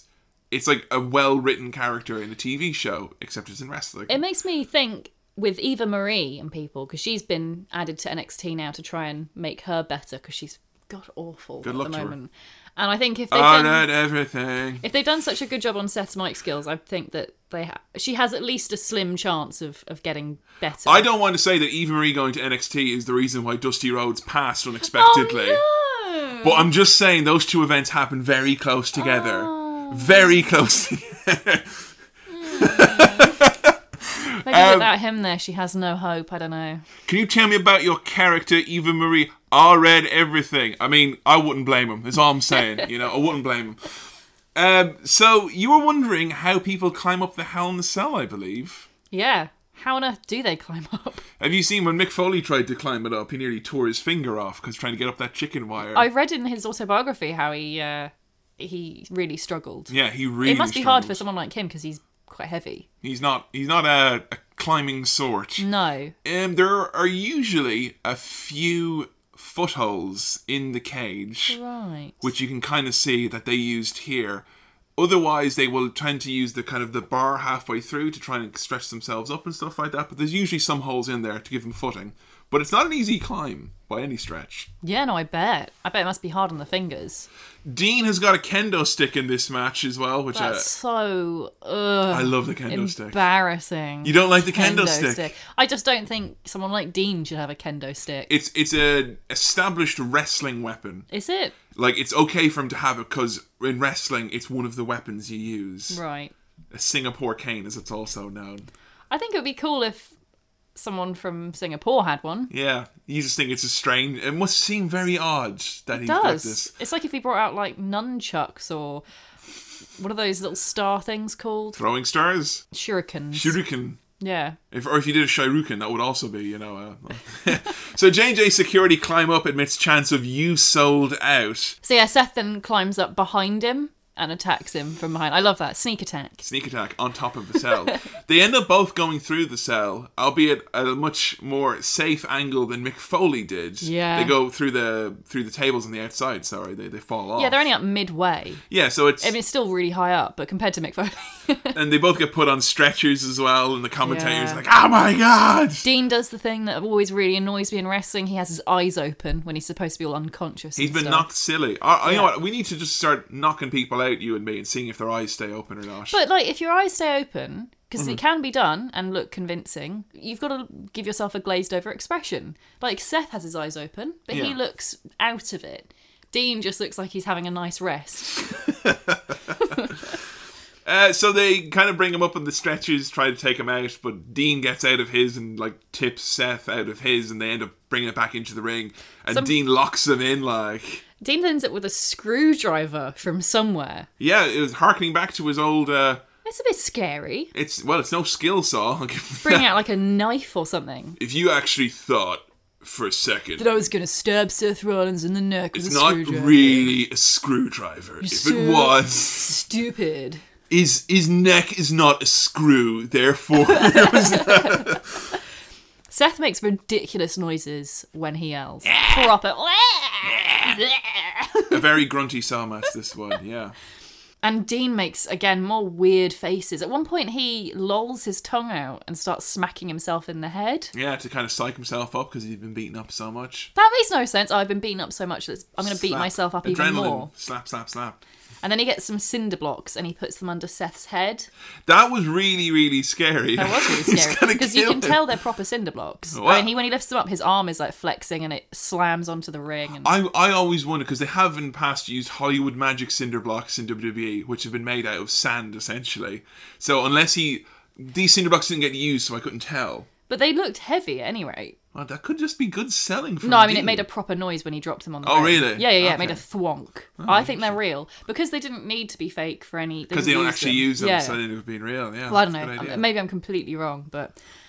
so Dean's about to, like, line up Seth and curb stomp him in to make fun of Seth's finishing move. I think that's what he's doing. Yeah, he does this thing where, like, Seth is, like, his head is on the bricks, Yeah. and then he points, like, a gun at his head and, like, implies that he's going to kill him. Because at one point Seth puts Dean's head on his Money in the Bank briefcase. As tries if, to do the tries to thing to him, curb yeah. stomp him, yeah. And then so Dean does it the other way around with cinder blocks. And just as he's about to, the screen goes black. And then you can hear like muttering in some other language. A muttering that lasts so long you can figure out who it is and what's going to happen. Yeah. But he does it for ages, this muttering. I thought there was a problem in that, or the network was somehow skipping. It seemed to be a full minute, Yeah, at it least. was. I've got in my notes ages, underneath that seriously, underneath that a long time. Yeah. This is ridiculous. And we cut to a lamp in the ring that has loads of dry ice coming out of it, and what appears to be the Banshee from that Disney movie that's mad scary, the little people, you know, they're really scary, like, woo, yeah. It's just like a hooded figure in this hologram. Yeah, which we figure is Bray Wyatt. What I love is that as they go to the extent of having this hologram and all the chanting, and then Bray just goes, bleh, Yeah. he just comes in and beats him up. Long story short, Bray interferes, causing Seth to win, which then sets up kind of a program down the line for Dean and Bray. But this match, in terms of the physicality and what they were doing, they really beat the shit out of each other in this Yeah. one. They throw each other up against that cell wall. They go through tables. Dean, at one point, reenacts the chair shot that Seth gave him, you know, the betrayal. And he's like, you stabbed me in the back. You broke my heart. I'm never going to love again. And then he cracks him with that chair so hard. Yeah. What did you think of the match? Oh, I loved it. I thought this was like a bit of a bullshit ending, I thought, though. Yeah. A little bit lol WWE. Yeah, I didn't... Maybe it's because I was lacking context, but Bray Wyatt coming at the end seemed a bit odd. Like, I remember at the time on Twitter, everyone going, that fucking sucked. Because the ending rubbed us the wrong way Yeah, so up much. until Bray Wyatt comes in, it's a really solid match. And then afterwards, it's kind of just a bit weird. But Seth and Dean, we had our pick of the lot because they met in the Lumberjack match at SummerSlam, which was amazing. They also met in a really good one-on-one match at a recent pay-per-view. And they also had a ladder match very recently as well. So there's loads to choose from. But if you're a newbie looking to get into, these guys, check out any of their matches on the network. They're fucking brilliant. Yeah. So that's kind of like summing up the Dean, the Seth rivalry, not to kind of get up too much to what they're up to nowadays, but they're both very well positioned. Seth, basically main event, Dean, semi-main event, but Dean is easily, in terms of reaction, when Dean's music hits, he gets one of the biggest reactions every night. At the moment, it seems very much like Dean is being lined up to be one of the main guys. I mean, he is already, kind of, I suppose. But more along the lines of Seth and Roman. Yeah, definitely. As they are currently. But they're doing very well for themselves. They've all done really, really well. But what, pray tell, about poor Bobo Reigns? Yeah. He was somewhat absent in this amazing feud that you were talking about. You mentioned that, hey, what was he doing? Yeah. Well, this awesome Seth and Dean and Seth and Brock, Seth and Cena, all this great shit that's happening with Seth Rollins that seems to be missing out for old Roman.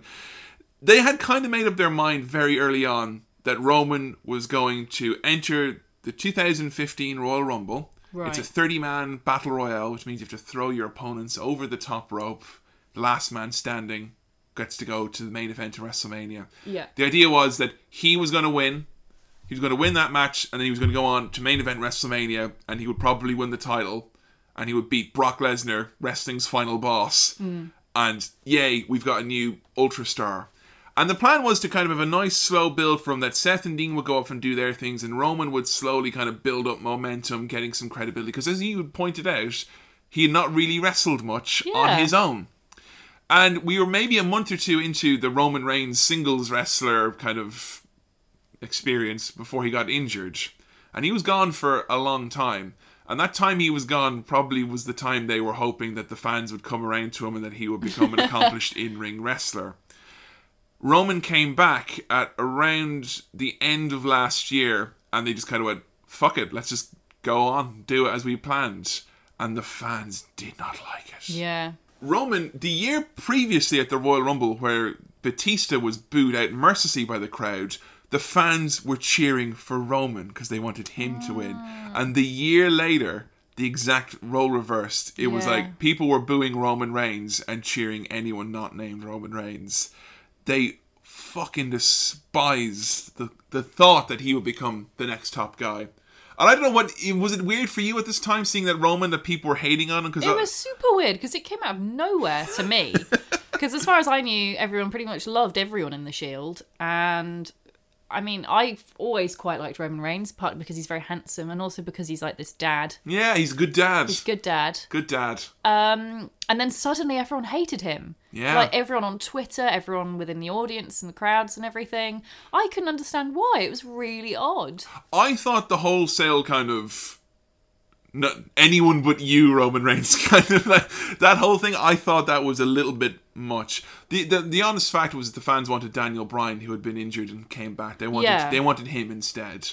And funnily enough, that's what happened the year before Batista. They wanted Daniel Bryan instead. So I always wondered if it was a case of not so much hating Reigns, but hating the fact that it wasn't Daniel Bryan. Yeah, it was something that made no sense to me at the time. But now we've watched these matches and I know a bit more about them, I can actually really empathise as to why everyone felt like that. Because compared to Daniel Bryan, Roman Reigns is actually quite weak. Yes. He's definitely not nearly as...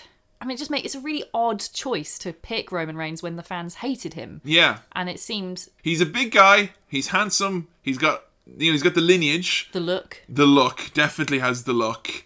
And I still don't think he is, but he used to be cool. Yeah, he's not really cool anymore. Because when we pointed out a bit in the TLC match, he was like, "Go the way, it's Matt Table now." Like, oh shit! And when I told you about how they would pick up the camera backstage and they would just talk into it, Reigns would literally just glower and go, "Believe in the Shield," and that's all he would say. And it's like, oh, what a fucking badass. Whereas now you showed me a compilation. I showed a compilation worst promos of Roman Reigns' worst promos. It put me off him.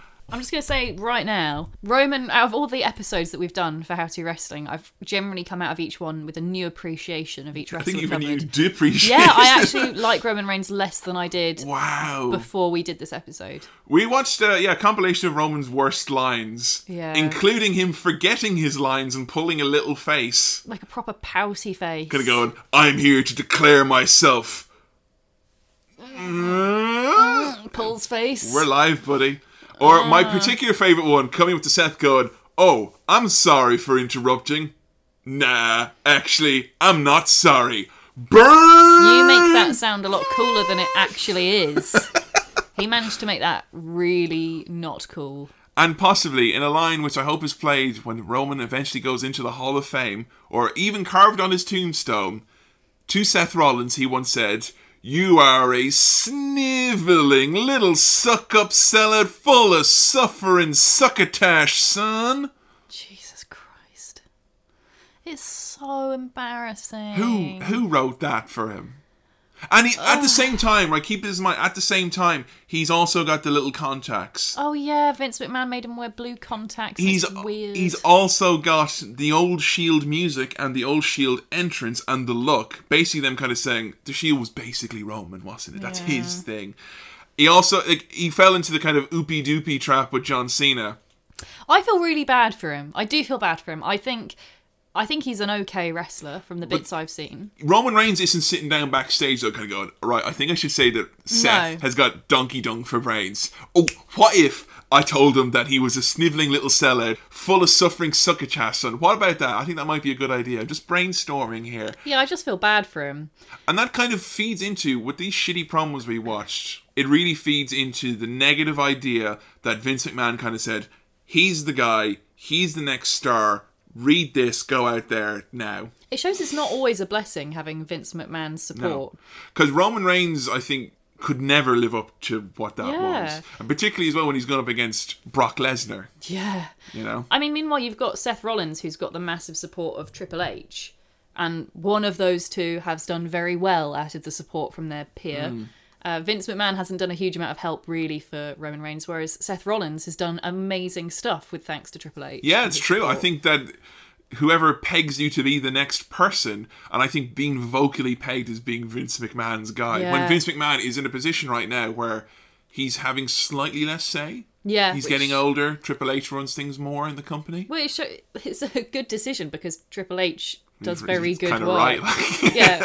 I mean, I don't know a huge amount of the... Oh, you know, I'm fucking sick of you, Joe. Fucking coming on this podcast. First you turn heel on everyone. Now you're running on Roman Reigns. You're nothing but a snivelling little suck-up sellout. You're just full of suffering succotash, son. And that was not easy to say. I know which out of the two of Triple H and Vince McMahon, I'd rather have Triple H on my side. Definitely, yeah.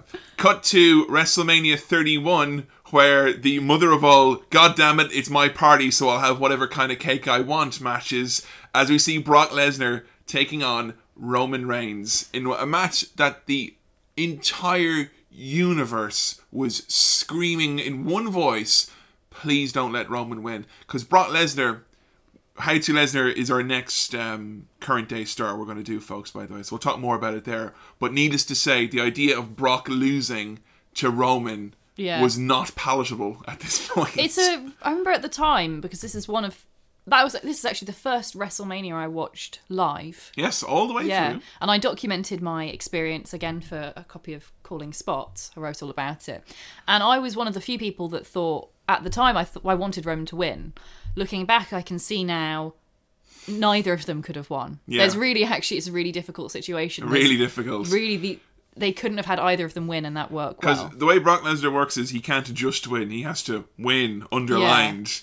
Yeah. And Roman could not beat Brock. There's no way. Yeah. My feeling going into this match was I tried to hold back on the Reigns negativity, mainly because I was just burnt out from the Batista negativity the year before. Right. But goddamn, Paul Heyman with his promos leading up to this match saying how, like, he wants to, you're going to get beat up by Brock Lesnar. Like, oh, God, I really want to see that, though. Like, It's like, no, I'm vegan now. I don't eat fuck, that looks good, though.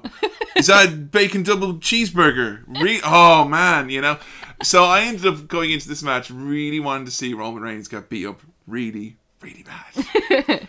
I was really curious at the time. I remember you and I had a big discussion beforehand over who you thought was going to win. And it was one of the first times we were actually able to have a discussion that I was able to keep up with. I knew the story beforehand and I was kind of invested into what happened as a result. And you were saying that on the one hand, you kind of didn't think that the Roman Reigns hate was entirely justified, but also you wanted to see Brock win, but you couldn't see either of them losing. Yeah. You said so. You were like, well, I don't know what's going to happen. There's no way this can end well. Which, in a roundabout way, it's kind of like tune in to see what the fuck actually happens. Was kind of the selling point of this WrestleMania. I mean, I don't know about you, Kevin, but I had absolutely no idea that anyone would run out and do anything screw up the untoward. Match. Yeah, a very physical match, and one which is kind of, most of it seems to be kind of character building for Roman, and kind of like them taking the fans and kind of going, right, you think Roman can't, doesn't take much in a match, or doesn't do much in a match, or can't go a long match, or can't take a beating in a match. This match disproves that. And I kind of like imagine Vince McMahon kind of sitting Roman down going, the plan is for you to get beat up basically for real for most of this match. And what I like about that, though, is that they bring out this side of Roman, which is like, he really holds nothing back. Like, within a few seconds, Lesnar is bleeding. Yeah. And this is PG era, folks, where like there's literally blood. within 30 seconds. Him and Lesnar are just laying into each other. I like this to an extent. I think there should be a point at which you being real should stop. But I think it works very well for Lesnar. I think it's okay if both wrestlers are cool with it. I think, because I can't remember, there's some term for, is it potatoing? Yes, potatoing. When you hit someone for real. Yeah. Or being stiff. Yeah, and I asked you when we were watching that match if Brock Lesnar is known for doing that. And you were saying, oh, well, he probably does kind of throw punches for real, kind of. But my rationale is that if you're in the ring with Brock Lesnar, chances are you're making a couple of $100,000 minimum tonight. Yeah. So, suplex away, sir. I think if both parties are aware of that and are fine with that, which seems to be the way, like, I mean, Roman Reigns is giving as much as he's taking here. Yeah. Well, attempting to. To. In the moments where he can, he's giving him a little bit of salt and pepper. And I think that's really cool that you get that kind of different type of match. They are properly hitting each other in this. And it does actually go a long way to help Roman out, because even though he's been battered by Lesnar out of the two, like, Lesnar is bleeding, and therefore it's kind of like, well, he looks battered. You've been hurt, know, and that kind of makes quite an impact in this match. Brock Lesnar at one point just open hands slapping. He takes off his gloves and just starts slapping Roman as hard as he can. So rude. As the crowd chant one more time, and this is awesome. At one point, Kevin, you said, I've written this down, did Brock Lesnar grow stubble during the match? I swear he was clean shaven at the beginning. Yeah, at the start he looks properly clean shaven, and then he's like working over Reigns, and there's a close up of him, his big scary face, and he's got fucking like got stubble. I don't know what other way to say it. Like, well, we don't even know that Brock Lesnar's actually a human, so yeah, I don't think he is human. I think we can put that one to rest. Like, Roman ends up bopping Brock's head into the ring post. Roman himself has been busted open. Yeah, Roman's mouth is bleeding quite a lot at this point. And then Lesnar's bleeding. And in the main event of WrestleMania of a PG company, you've got both of your stars are bleeding. And opening. Brock Lesnar is bleeding furiously. Tons. Yeah. Like, I'm not massively comfortable with blood, so I was looking away at different parts. I was looking at Brock Lesnar's knees, for example, not at his massively blood-covered face, which was leaking. He knows how to wrench his face in a way that's really upsetting when he's bleeding. So I was focusing on his arms and his knees and everything, but every time I looked elsewhere, blood ended up getting on it. So I couldn't avoid. There was nowhere I could look that was safe. It was just blood everywhere. Blood everywhere. When the blood starts really flowing a lot, the ref puts on some little fancy black gloves. Yeah. It's cute. Little corpse handling gloves he's got. And this match, when it's reached kind of a physical peak, multiple finishers have been hit. You think Roman has basically got an opening, and he mount a comeback on Lesnar. He hits his finishing move with the spear, and Lesnar still kicks out and gets up and screams. Bloody Lesnar just screams, "Fuck you!" and does his finishing move. Both men are completely out. And who should come sailing down? It's the loser of the Who's Most Handsome poll. No! Kevin, you're not welcome in this podcast anymore. Silence now, like, It's just me talking about Seth Rollins.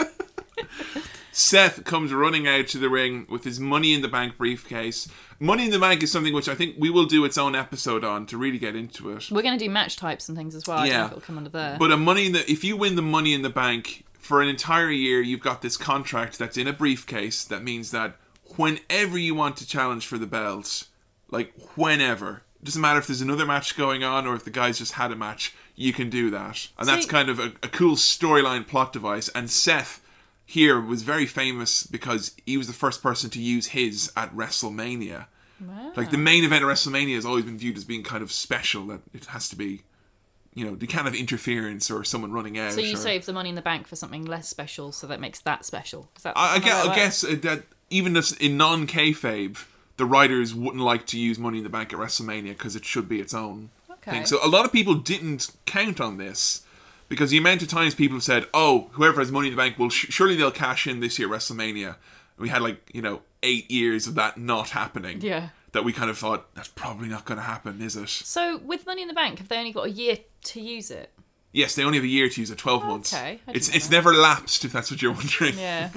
Guys have held on to it for quite a long time. Seth, was nearly 9 months with his. Wow. But Seth ends up coming out, and he ends up He knocks out Brock. with his curb stomp. And then Roman Reigns, was he spears? Yeah, he goes to Brock knock out Brock, and Brock picks him up for his finisher. Roman spears Lesnar. Yeah. And then Seth does his finisher to Roman. Yeah, he curb stomps him and then pins him. And And then wins the title. fucking flees. He scappers out of He there. legs it. Incredible. I love as well how when Seth brings out the Money in the Bank, they're all, the ref and the announcer, all talking about it and discussing whether or not it's allowed or what they're going to announce or whatever. Meanwhile, Seth's come on, hurry up. I don't want them to wake up. Yeah, I love that. He's so fast. And how quickly he runs out, all that CrossFit working for him. But yeah, in an unexpected and just really amazing, didn't see that coming. That was a swerve. Yeah.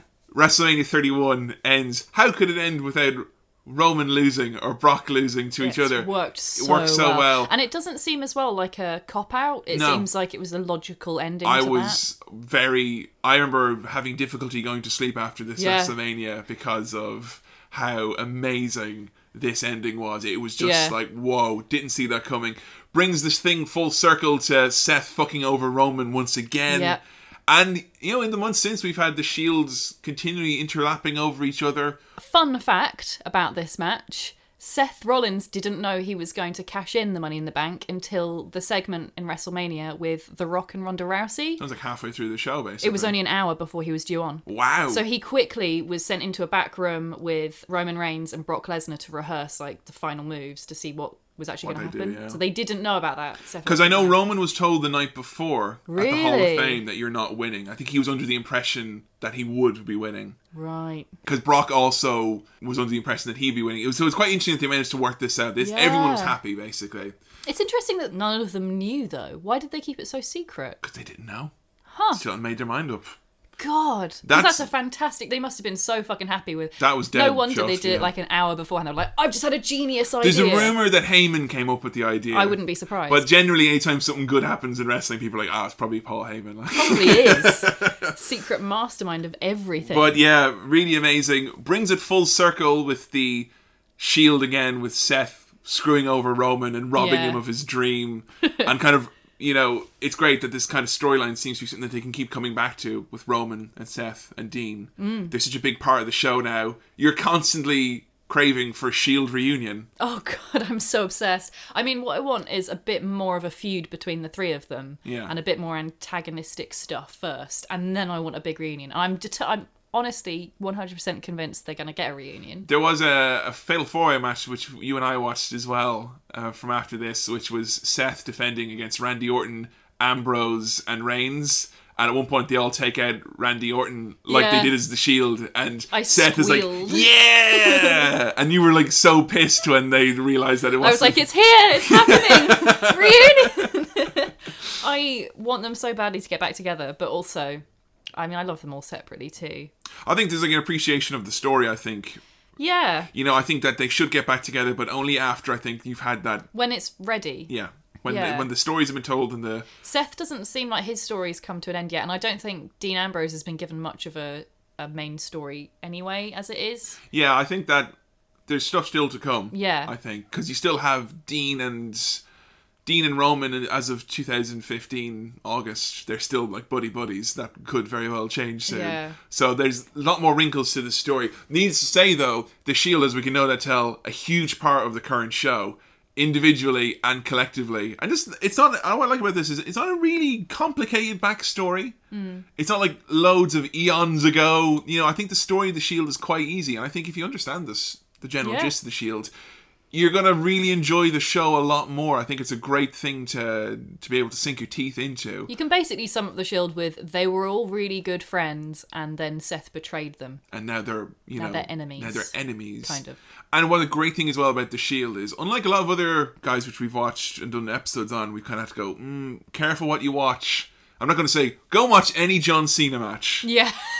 They're all gold. They're all gold. Honestly, if you see a match on the network and the Shield are in it and it's a 6-man tag, dollars to donuts, it's a fucking brilliant match. Yeah. And they really just up the standard of how good wrestling should be on a WWE show. Not just on big pay-per-view shows, but weekly as well. So check out not just what we've watched here. This is just like a bare bones, get you started. Here's how you understand the story. But go forth with the network and search out as much Shield stuff as you can, because there's just non-stop gold. Final thoughts on Reigns, Ambrose and Rollins? Has talking about them really opened your eyes? Because you knew quite a bit about Rollins beforehand, a little bit about Ambrose. Have you changed your mind on any of them? Seth Rollins was an interesting one, because when I first started watching it, I thought he was the most handsome, amazing man ever. Then we watched a documentary about the Shield, and I thought he was really boring, and it put me off him for a while. Whereas Dean came across very well, and as did Roman Reigns. Then Seth turned a big heel, basically, and now, obviously, he's my favourite. I mean, I love them all. But Dean was probably my least favourite of the three, whereas now I appreciate Dean a lot more, and I like Roman less, although I do feel bad for him. I think it's less of because I think a lot of the matches you've seen with Dean that have been amazing, Seth has been in also. Yeah, it's hard to kind of like not just. But I think the two of them together, I think they could feud until the end of time. It's one of the all-time great rivalries in wrestling, I think. Yeah. Dean and Seth. So good. But just to finish up on the one last point, you mentioned a depreciation of Roman Reigns somewhat. Yeah, it's a difficult one. I kind of lumped him into being an incredibly talented wrestler just because he was with... By association. Yeah, by association. association. I think Vince was like, at the moment, was like, damn it! That was my plan! Whereas now he's on his own, it's more clear that he's a much weaker wrestler than Dean and Seth.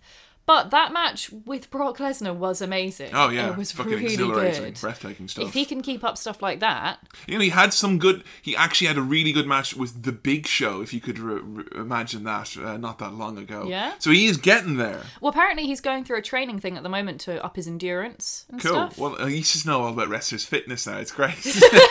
Well, apparently he's on a low soy diet at the moment. I'm just saying, Brock Lesnar was on a protein shake diet only for a long time. Wow. Because of his diverticulitis, was it? I don't know. Possibly. Maybe. We'll go into more detail on his episode. Yes, How to Lesnar. Well, that was fucking awesome to run through. A bit of a longer episode because we had a lot of guys to talk about, a lot of things to get through. Thank you so much, everyone, for sending in your tweets, though. That was awesome. I think Joe's got a nicely rounded view. I don't think now, having seen what we've seen and the stuff guys have sent in, I don't think you've been bullied into thinking Roman Reigns is shit. No. Because I was worried that might happen. No, I think our listeners are much They're so more nice. balanced. We've got really, really, seriously, great listeners. Yeah. Thank you so much, everyone, for helping out with this podcast so far with your tweets and Facebook posts. It's been awesome. And it was great that we only had 2 mentions of Seth Rollins' penis. Yeah. Joe knows all about Seth Rollins' penis, guys. I mean, come on. Obviously. Come on, who am I? Dick pic released, and then like a month later he's the champion or whatever it was. Yeah, seriously, a month later. That I will just say, I think that shows his relationship with Triple H, the fact that didn't impact his wrestling career. Yeah, if it was Vince and that happened, Vince probably would have had a storyline where he keeps showing his penis to other wrestlers or something like that. Like, wow. Yeah. So, well, there you go. That was How to Shield, also incorporating How to Ambrose, Reigns, and Rollins. So, happy to announce... I'm not sure how people will react. However, our next episode is going to be a classic one, and in the midst of striking while the iron, i.e. controversy, is still relatively hot, and mainly because I'm not sure if he'll be on the network for much longer. Yeah, we've got to get it in quick. The next episode is going to be How to Hogan. Okay? Hulk Hogan, who at one point was regarded as the Babe Ruth and greatest living star in wrestling history, and is still the most recognizable face in wrestling ever. Yeah. Obviously embroiled in a racism scandal as of the release of this episode, August 2015. I doubt that's going to change somehow. Yeah, it's going to come out that he's not... Oh, not really a racist. Didn't you see that other tape where I said I wasn't racist, dude? But anyway, we want to do How to Hogan. we will discuss the controversy because I think it's obviously important to know what's going on and all that. Yeah. However, I know there's a lot of fans out there and people who are trying to get in who don't know, who might find it quite difficult now to find out anything about him. For example, I don't know anything about Hulk Hogan except he's a racist.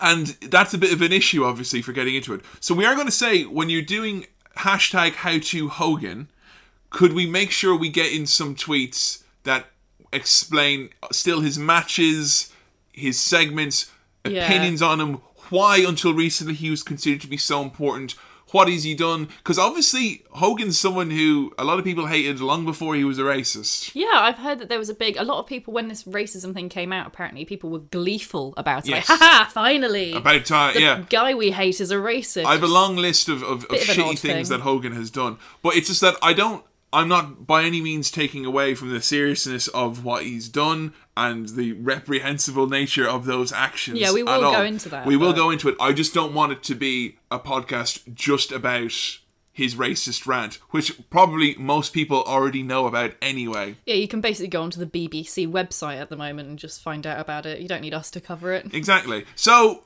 matches, segments, Goofs, fun facts. fun facts, times he's fucked people over, Yeah. times he's done some very nasty things. I'm very curious. Apparently, Hulk Hogan does this thing where he'll talk about someone being his best friend after they've died. Yeah, a bit of a habit of doing that. You know, poor Hulk Hogan. He's the loneliest man in the world. All his best friends are dead. And he didn't have the heart to tell them they were his best friends while they were still alive. In fact, he was being mean to them. Damn it! That's the worst. Oh. Poor Hulk Hogan. By all means, if you want to tell us why you think Hulk Hogan should still be considered one of the most important wrestlers of all time, let us know. Yeah. If you think that Hulk Hogan should be stricken from the record books and not be talked about anymore and should be forgotten and his golden statue should be ripped down, etc., let us know. We want to have a discussion. We want to have a debate. Best way to keep in touch, obviously, at @HowToWrestling. Send in your tweets there with #HowToHogan. Let us know your thoughts on the man. Don't forget to like us on Facebook. That's facebook.com/HowToWrestling. And you're welcome to send us messages, posts on there as well. Let us know your thoughts on Hogan there as well, Yeah. the thread. Of course, as well, make sure you are subscribed on SoundCloud, iTunes, and on Stitcher. Now available on Stitcher Radio, of course, as well. If you want to help us out immeasurably, you can leave a rating or review on iTunes. Helps us out, helps the old algorithm, helps us get up in the charts. We're hitting the top 10 every time an episode seems to be coming out recently, which is fucking awesome. It's a really good feeling. So thanks very much, everyone, for your continued support with this. If you want to support this podcast monetarily, help us out with some hosting costs. Also help us out with some upcoming plans and projects to get Joe out to see some of the amazing independent wrestling here in the UK and possibly further afield than that. You can support us by going over to our Patreon page, patreon.com/HowToWrestling. If you want to donate a certain level, we're going to be having extra content that appears on there. It's not going to affect the release schedule of the regular podcast. It should still come out at the same rate, even if you're not taking part in this. Yeah, if you don't want to back us, that's absolutely fine. You won't lose out anything that you're not currently getting. Exactly. You're going to get the full How To experience still, but if you want that little extra and you want to support us out, patreon.com, you can help us out immeasurably by going there. And we've got some really exciting goals on there as well. Like, we're going to start doing pay-per-view reviews, live wrestling matches. Pretty exciting. Yeah, very exciting stuff. So, And if we make $5,000 per month, we've decided we're going to quit our day jobs and become full-time podcasters. yeah, so that would be awesome if we could, So please make that happen. please make that. I don't want to work anymore. I'm sick and tired of work. Working world. I'm pretty sure people from my job listen to this podcast, so I'm going to say I love my job. And the off chance But anyone also- from my work, I love my job also. That was ironic. Couldn't you tell? And for anyone who happens to be a Tumblr user, we now have a Tumblr account also. That's howtowrestling.tumblr.com. I'm going to be writing about random things that people send in. I matches. assume that's where the Seth Rollins erotic fanfic will go as Yeah, well, that right? is my handmade Seth Rollins fanfic. Maybe I'll put some fan art on there as well. In fact, my plan is to at some point upload the original fan art I did of Mick Foley and The Rock, Oh, yay! which is from very early days of when I met Kevin and started watching Fantastic. wrestling. Well, that's going to do it for How To Shield. It's been an absolutely amazing experience talking about all these guys, talking about their storylines, their background, their matches. and also their current kind of standings. I think we've all learned a little bit more about the Shield, a little bit more about Roman Reigns, a little bit more about Seth Rollins. We've learned a little bit more about the Titty Master, the Wank Pheasant, and whatever nickname Seth Rollins. I think you're going to give him like a really like the handsome pheasant, the handsome one, the best one. Let's give him the best one. Is that who we're going to settle on? Well, I mean, he is officially the most handsome according to me. And I wrote an article about it in a wrestling magazine. So that makes it official, I guess. Makes it official means he is the most handsome. Fuck all y'all who didn't vote for him. Yeah, and I mean, who could be attracted to a pheasant? I mean, that's just wrong. Or a titty master. Yeah, that sounds intimidating. That's misogynistic. It's a goodbye from me, Kevin, though. And a goodbye from me, Joe. And we'll see you next time when it's going to be How to Hogan. Yay. See ya.